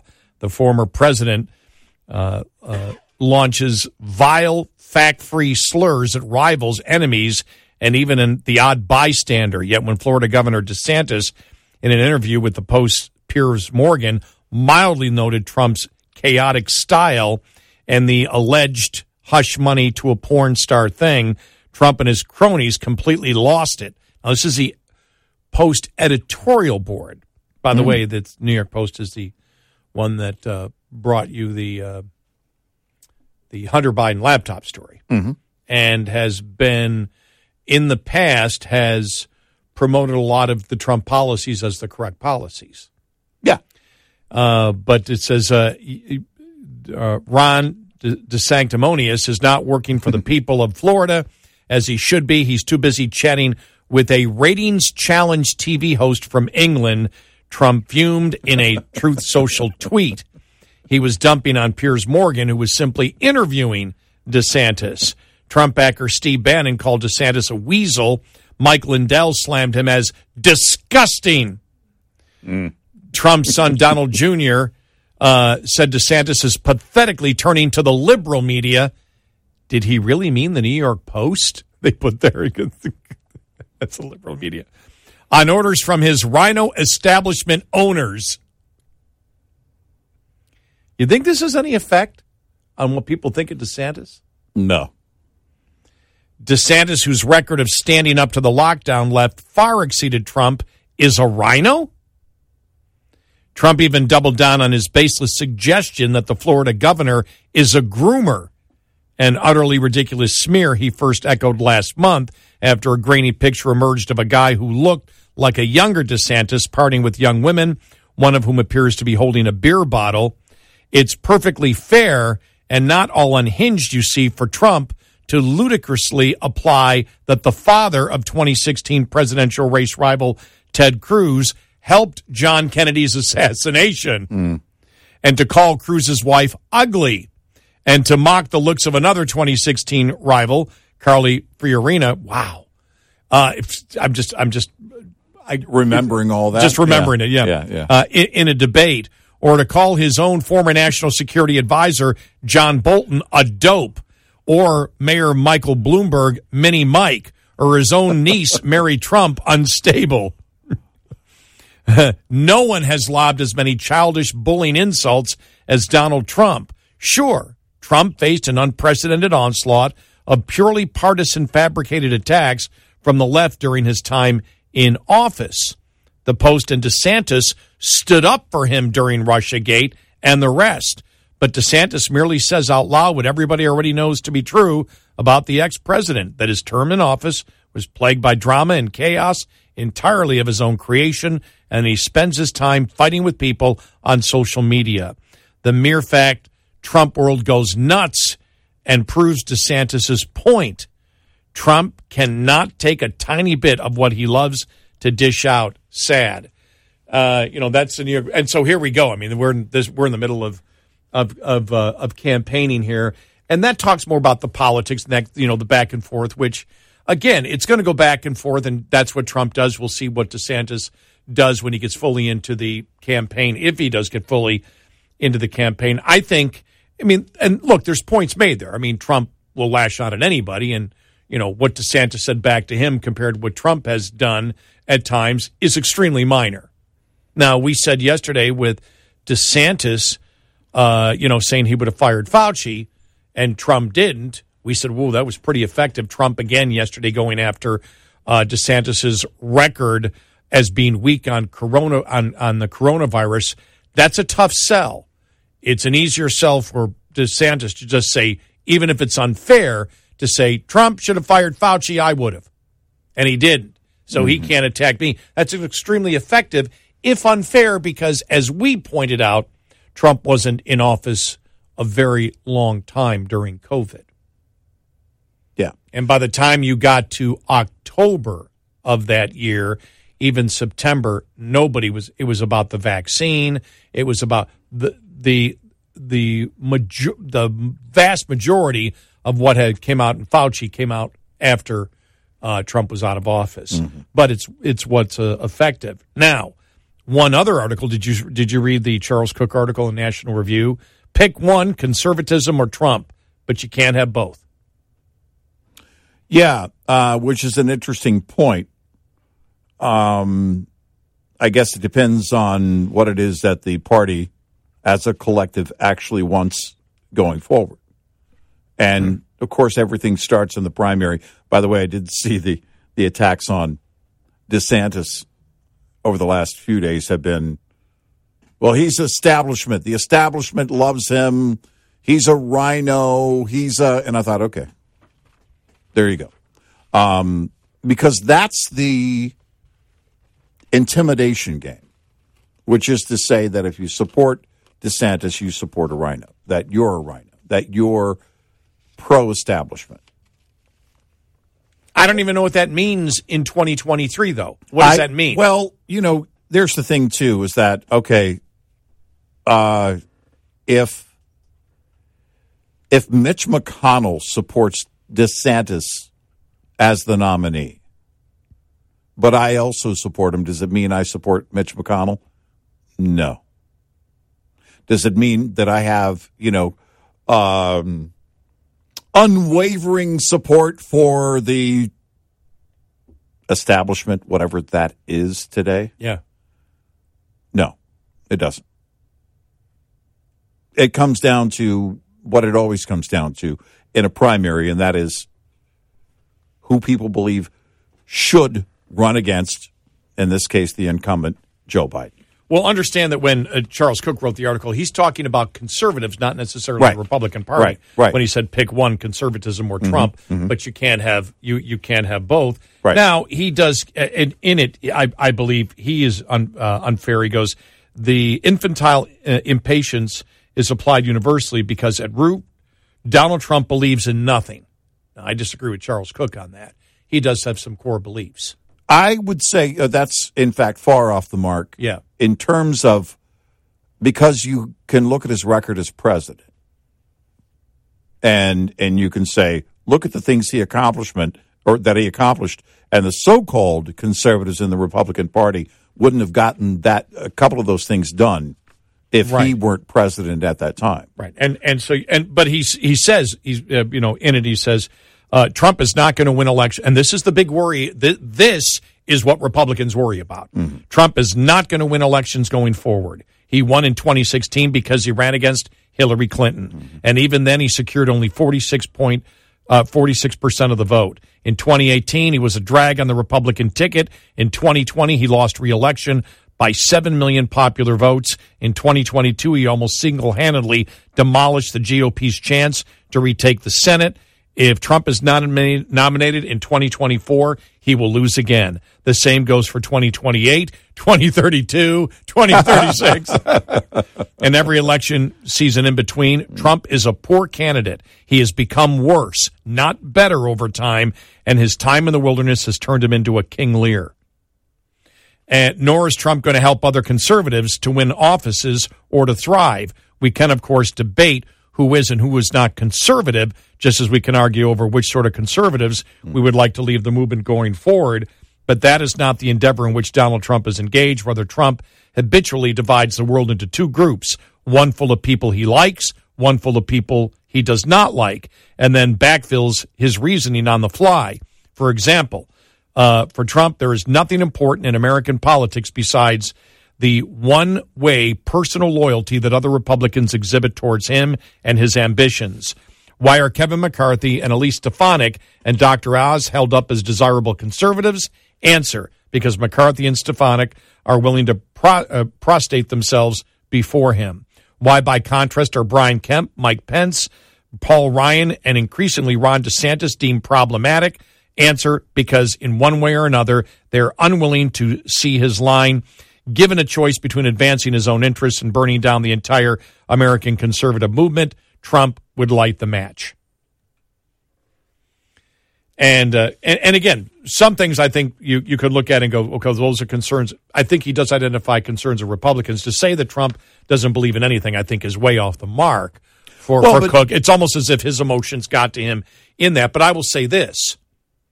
I still have no idea what Trump thinks about an economy and how a United States economy should be run, and he spent 4 years in office. Mm-hmm. I still don't know. And that's because when he came in as a big protectionist and then moderated throughout, especially when it came to the USMCA. Mm-hmm. We sat here and, people would call us Trump supporters and say, finally, we got rid of NAFTA. We have a brand new NAFTA, and NAFTA's completely wiped out. That was a load of horse manure. The USMCA is basically NAFTA with a new name and maybe, 3 to 5% change in it. But it mirrors what NAFTA was.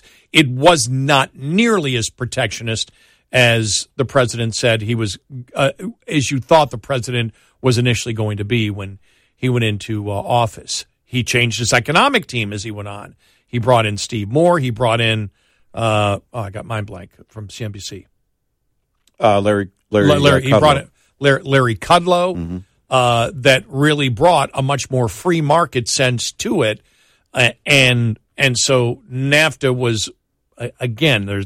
I've got huge problems with any managed trade agreement to begin with, but I'm saying compared to what NAFTA was, compared to USMCA, they could be very close twins. And we didn't matter because all people cared was NAFTA was gone. His real loyal supporters, we cared about the substance of it. In fact, some of the changes that he made, we believe, hurt producing automobiles in Mexico, United States, and Canada and made them more expensive. That was something that he rallied as a good thing, and we thought that was a bad thing. We thought it was wrong of him. We believe, and we said this, and now when you come back now and think about it, I think we were on the right path. We said, no, he should have challenged China, and the tariffs were okay, but going into trade wars with Canada and Europe was a completely useless endeavor. I think the big takeaway from the Charles Cook piece is his Trump's ability to perform at election time, but also to carry the party. Yes. And, there's the problem that I guess is for the GOP to figure out. But ultimately, what can happen during a general between now and it's so wide open with Biden and the whole Hunter thing being on the line, and so many things that can get and will only likely get progressively worse with the Biden administration between now and November of next year. That some may tell you anybody could walk in that isn't Biden and could win against him. But there has to be, and this is the reckoning during the primary. Is this the candidate you want long term? Is this the president you want long term? Either way you go with Trump, it's only one more term at the most, if he gets it. Because there are a few different schools. We heard from one caller the other night. We voted for him twice. I would vote for him again if it comes to that, but I'd pretty much rather have DeSantis. And there's also the kind that I don't have a problem with Trump being president, but I'd rather have DeSantis. And, so there are varying degrees of his time is come and gone. Well, I think the other important thing is because he's also talking not Republicans, but conservatives, even if he's elected, which he doesn't believe he can get elected. And there's a great argument for that with what has happened over a period of time, whether Trump can do it or not. Now, his ace in the hole is Biden, as you said, because Biden is so bad, you just don't know what would happen. But when you look at, for example, we talked about this before, Trump was the one who initiated what is viewed as one of the most unconservative policies ever from anybody who ever dared call themselves Republican, and it was the wealth tax. In his book. Yeah. In his book. Yeah, that's what I mean. But he had dropped it by the time, but that does put in conservatives' minds, can he be swayed to things that are so incredibly radical because they fit the populist moment at that time? And if he's a lame duck and he has nothing to lose, would he, and there are conservatives that fear that if he was willing to go as far as the wealth tax, to tax wealth, to basically fundamentally change it, where government then doesn't just can control and tax your income, but can control your wealth, which is viewed as extremely socialist. Would he do that? Would he go back to that populist mindset? If I don't believe he would, but I don't think he'd go back there. But I'm saying that is a mindset that exists, in Republicans right now. But the fact is, I think the fear is not what he would do if he got into office. I think the biggest fear of Republicans is he can't win. Right, which is why it is all about the primaries, and that's where the conservatives have the most power, if you think about it. And that's going to be it. They in the GOP, they have that leverage, and then it turns to the general with the independents basically putting you over the top. And can he do that, well, by this time, roughly this time next year, in the next 12 to 14 months? 866-90-RED-EYE. Hi, I'm Jen Loomis, a transport safety expert at J.J. Keller, and I'm here to share a tip on compliance, safety, accountability. Compliance, Safety, Accountability, or CSA, is the FMCSA Safety, Compliance, and Enforcement Program. Its goal is to hold motor carriers and drivers accountable for highway safety and to reduce crashes, injuries, and fatalities on our roads.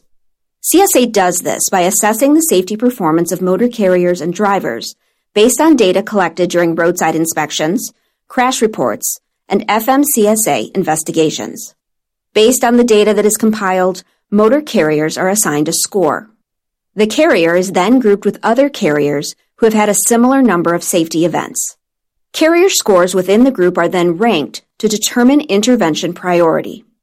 Low scores are better, so carriers with the highest scores are those that are most likely to be targeted for intervention by the FMCSA.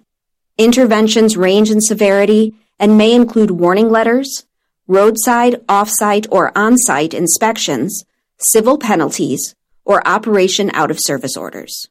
This tip was brought to you by J.J. Keller & Associates. Visit us at jjkeller.com. Get in touch with Red Eye Radio, toll free at 866-90-RED-EYE.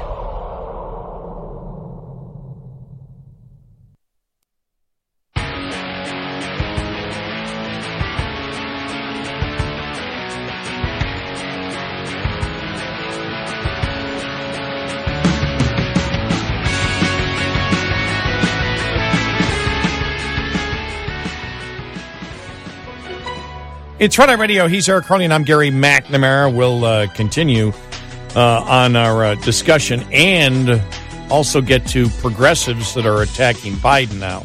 All coming up.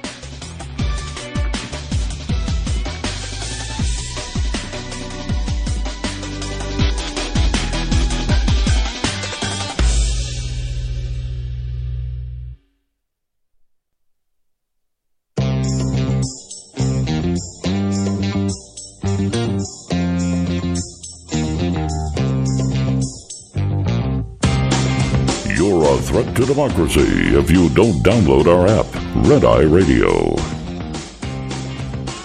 It's Red Eye Radio. He's Eric Carney, and I'm Gary McNamara, 866-90-RED-EYE.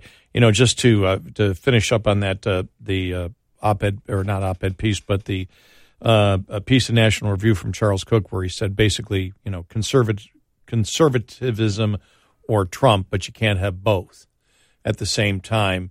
You know, looking back at Trump, and again, I believe he's gone too far where he says Trump stands for nothing. Trump actually had, and you know, we talked about what we've viewed as his successes, where he might have had more populist liberal thought processes, and in office, for example, on the economy and on trade, became more free market, you know, throughout his term. On foreign policy, he was taking the sometimes over-the-top rhetoric that he would use or bizarre statements that he would make at times. He actually had a very effective foreign policy.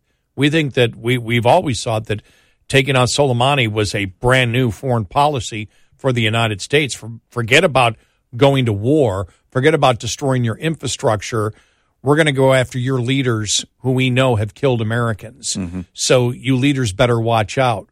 We're not going to go after the people, and we're not going to get in a big war. We'll target your leaders, as they did with Soleimani. And we've always thought that was, you know, extremely effective from him. I was trying to think. It popped out of my mind. A couple other things I want to bring up that he did. I'm sorry, it just popped out. I would say on national defense also, going after ISIS in eastern Afghanistan at the time, but I think he was very proactive in the war on terror. Now, on his rhetoric on Afghanistan, initially we said he was going to get out, but after the debacle, he said I would have done it differently and would have paid attention to what the general said. You know, that, you know, who knows? I don't know what he would have done. I don't know what he would have done there because he never got a chance. And so it's the jury is out on that one. On one of the, I think the problems he did have is building. It's tough. It's very tough for somebody like him to build a consensus, but it's tough for any president to build a consensus now. Mm-hmm. Any Republican, try to build a consensus and move through legislation is extremely hard. Except early on, he did have his Congress, and there were a lot of rabbit holes he went down, and there was a lot of things they could have done and cooperated with. And when you're the leader of the Republican Party, you're the president. It's your job to bring people together. He didn't do a good job on that the first 2 years. Well, to the extent that, we talked about it then, trying to get the funding for the wall. That should have happened while Republicans had the House and the Senate. And that didn't get done.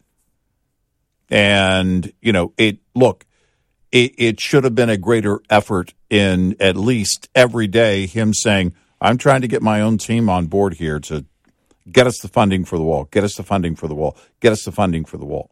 Mm-hmm. And whether they actually did or not should have and did fall on them. But the question would be, is there anyone in the GOP at this point that can build consensus within their own party? And some believe that is Governor DeSantis. It certainly has been demonstrated within his state of Florida. Now, the question is, can he make that happen on the federal scale? There were some things that could, bother you as a conservative, but then make you feel happy as a conservative. You and I remember when he was first running, and he said, no, I support ethanol. Mm-hmm. And he didn't say because of climate change. He just said, well, because, it's what the farmers want. Mm-hmm. And so what he was saying is, I'm going to run for president to give money to farmers for a product that the American people don't want. That's not being a conservative. Mm-hmm. But what he did to open up natural gas and oil is being a conservative. Yeah. The fact that that Trump recognized, because remember, as he was talking against illegal immigration, and the funny thing is, when we bring this up, I'll get emails from Trump supporters saying, he never said that. Yeah, he did. With the fight with Jim Acosta. People don't remember it because it was the fight with Jim Acosta when he eventually got kicked out. But it was Trump talking about the fact that we need to have a lot more legal immigration. Mm-hmm. We need the workers. We don't have it. It's something that we had said for the longest time, and it caught us a little by surprise because that's at that point where you say, okay, at that point, because I think what Charles Cook is trying to say is Trump always everything is political. So whatever he feels is the populist point is what he'll go down. That's not necessarily true. And on that, as you said earlier, because of the situation we're in, the American public doesn't want any more legal immigration. Mm-hmm. They believe we have way too much legal immigration. Trump actually recognized and went against probably a lot in his own party and many of his supporters by stating at that point, we need a ton of legal immigration. He understood the fact that you're not going to have the baby boomer. You're not going to have, baby booms anymore. That's gone. You're not going to have women into the workforce. And that's a huge problem that we're starting to feel right now that's going to accelerate very quickly. And so when you think about, he really didn't fall for the climate change crap. He didn't do, and remember, Bush did. Remember how Bush, ethanol, this, that, this. I mean, Trump now, I wasn't happy when he said ethanol because you can't win Iowa without it. Oh, so you're willing to pay off people. That's not really conservative. Basically, I'll pay you off in order to get your vote. And then Ted Cruz ended up winning Iowa at that point. So, I think that leads to some of the uncertainty of what Trump would do when you look at what the conservative credentials are. But then let me get to this point, because we talked to a caller yesterday who said he was a conservative. Now, we don't know if he was a seminar caller or a Democrat just claiming he was, but he said there should be he's as conservative as can be, but there should be reparations because it would improve the economy overall. And we went, well, then you're not a fiscal conservative. But populism has come in to the Republican Party. I don't know. You can't really measure it. You can't quantify it. And I don't know how many Republicans would score as you and I did, remember on the libertarian test? What were you, like 90%, 90 or? Something like that. And I was like 80, percent libertarian, and which is a lot of overlapping with conservatism, but even, more, I don't know how many Republicans now, remember, people like us are dying.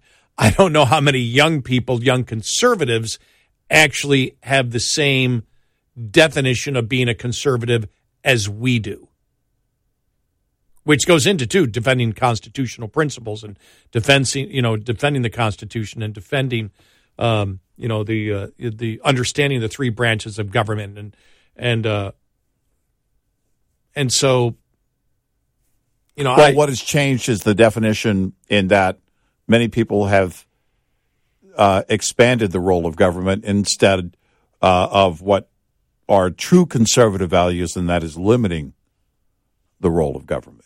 And I think that's the big difference. Many people calling themselves conservative, but believe that the government should be doing things where it goes far beyond a limited role. And I think that Trump, when we talk about oil and natural gas, that he understood as Democrats and it's something that Republicans should hit more often. He articulated it a little bit, not as well as I wanted, but I know that's what he wanted to do. He understood. He didn't communicate it, I think, as effectively as he could, which was one of the problems of the administration. But if you go to the American people and say what we've said for the longest time, for years, Democrats they screamed that the United States was fighting these foreign wars for oil. Mm-hmm. And that was it. Well, we've got it all here. The power that the United States can wield if we produce the energy that we have here is unprecedented. We have more than anybody. We lessen the chance of conflict and our interest in fighting in the Middle East, not fully at all, because there's definitely legit reasons to still be over there. You also take away power from the autocrats. And we've talked about this before in places that are oil-producing countries, but all they have is oil. If the United States is drilling at full capacity, and this is something I think that Trump recognized, Saudi Arabia has to modernize more. Mm-hmm. Because something they realized. They realized it, yeah. And when, the former leader of Iran came out, Ahmadinejad, and screamed, "Death to America," and we want to wipe Israel off the map, it wouldn't have the same impact if we have a greater control and we supply more of the world's oil. You're not going to have that massive, massive fluctuation in the price of a barrel of oil simply because someone like that says what they say. We can stabilize those prices by having greater control. And so finally he writes here, talking about where Trump, we believe, was a conservative, he writes here just to end this conversation, where he wrote that Trump believes in nothing.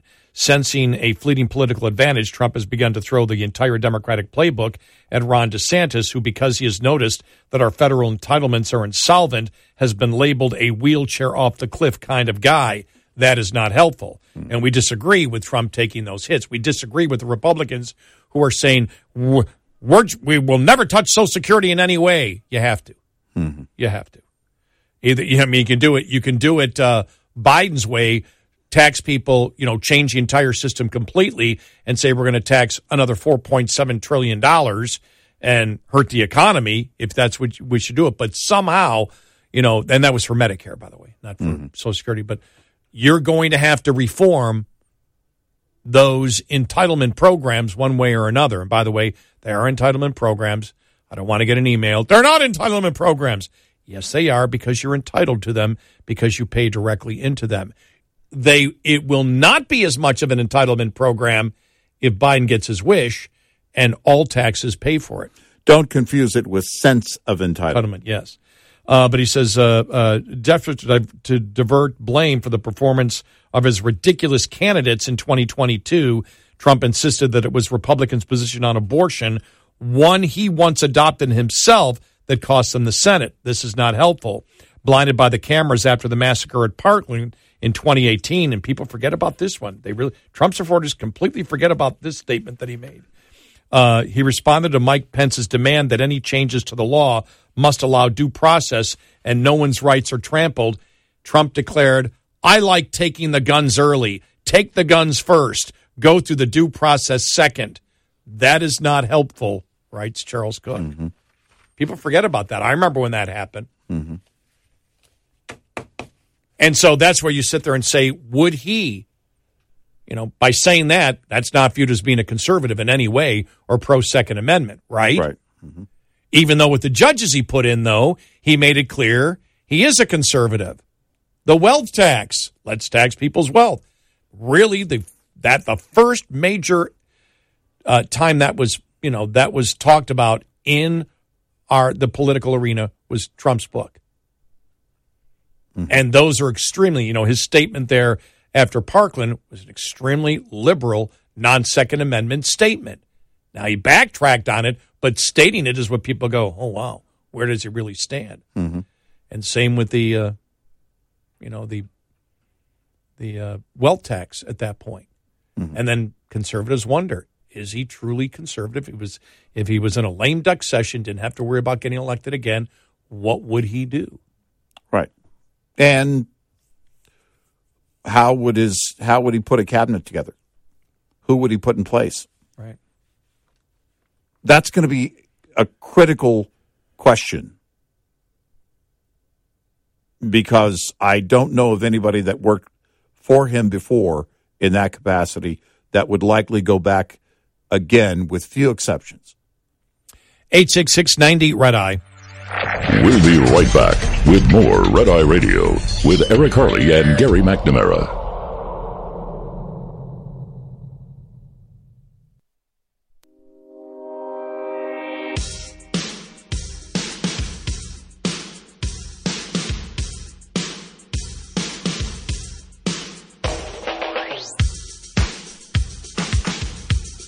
It's Red Eye Radio. He's Eric Harley, and I'm Gary McNamara, 866-90 Red Eye. But you can see in the media the campaign has started. But interesting article, not that we agree with all of it, from Charles Cook in National Review. Either you're for being a conservative or you're for Trump, but you can't be both. Again, we pointed out where Trump was a conservative in areas where we feel he wasn't. But I think you're right on that when you initially said, really, the crux of the article is Trump can't win. That's the question, is, what has his performance been? And that's the takeaway from Charles Cook article. I would say that you could still get conservatives voting for Trump if they believe he can win. But that's the question. Do they believe he can win?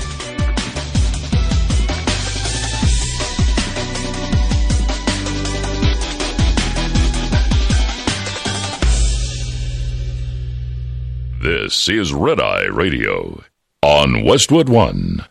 Welcome to Talkville, the ultimate Smallville rewatch podcast. Guest star Sarah Carter as Alicia Baker, although I didn't really work with her a lot. But Tom did, and they had some real big smoochy scenes. Yeah. Can we talk about that? Could there be any more sex? What was a 3-page makeout scene that just kept going? Good Lord, we get it. They have chemistry. Jump in now or catch up on any of the past seasons of Talkville on YouTube or wherever you listen.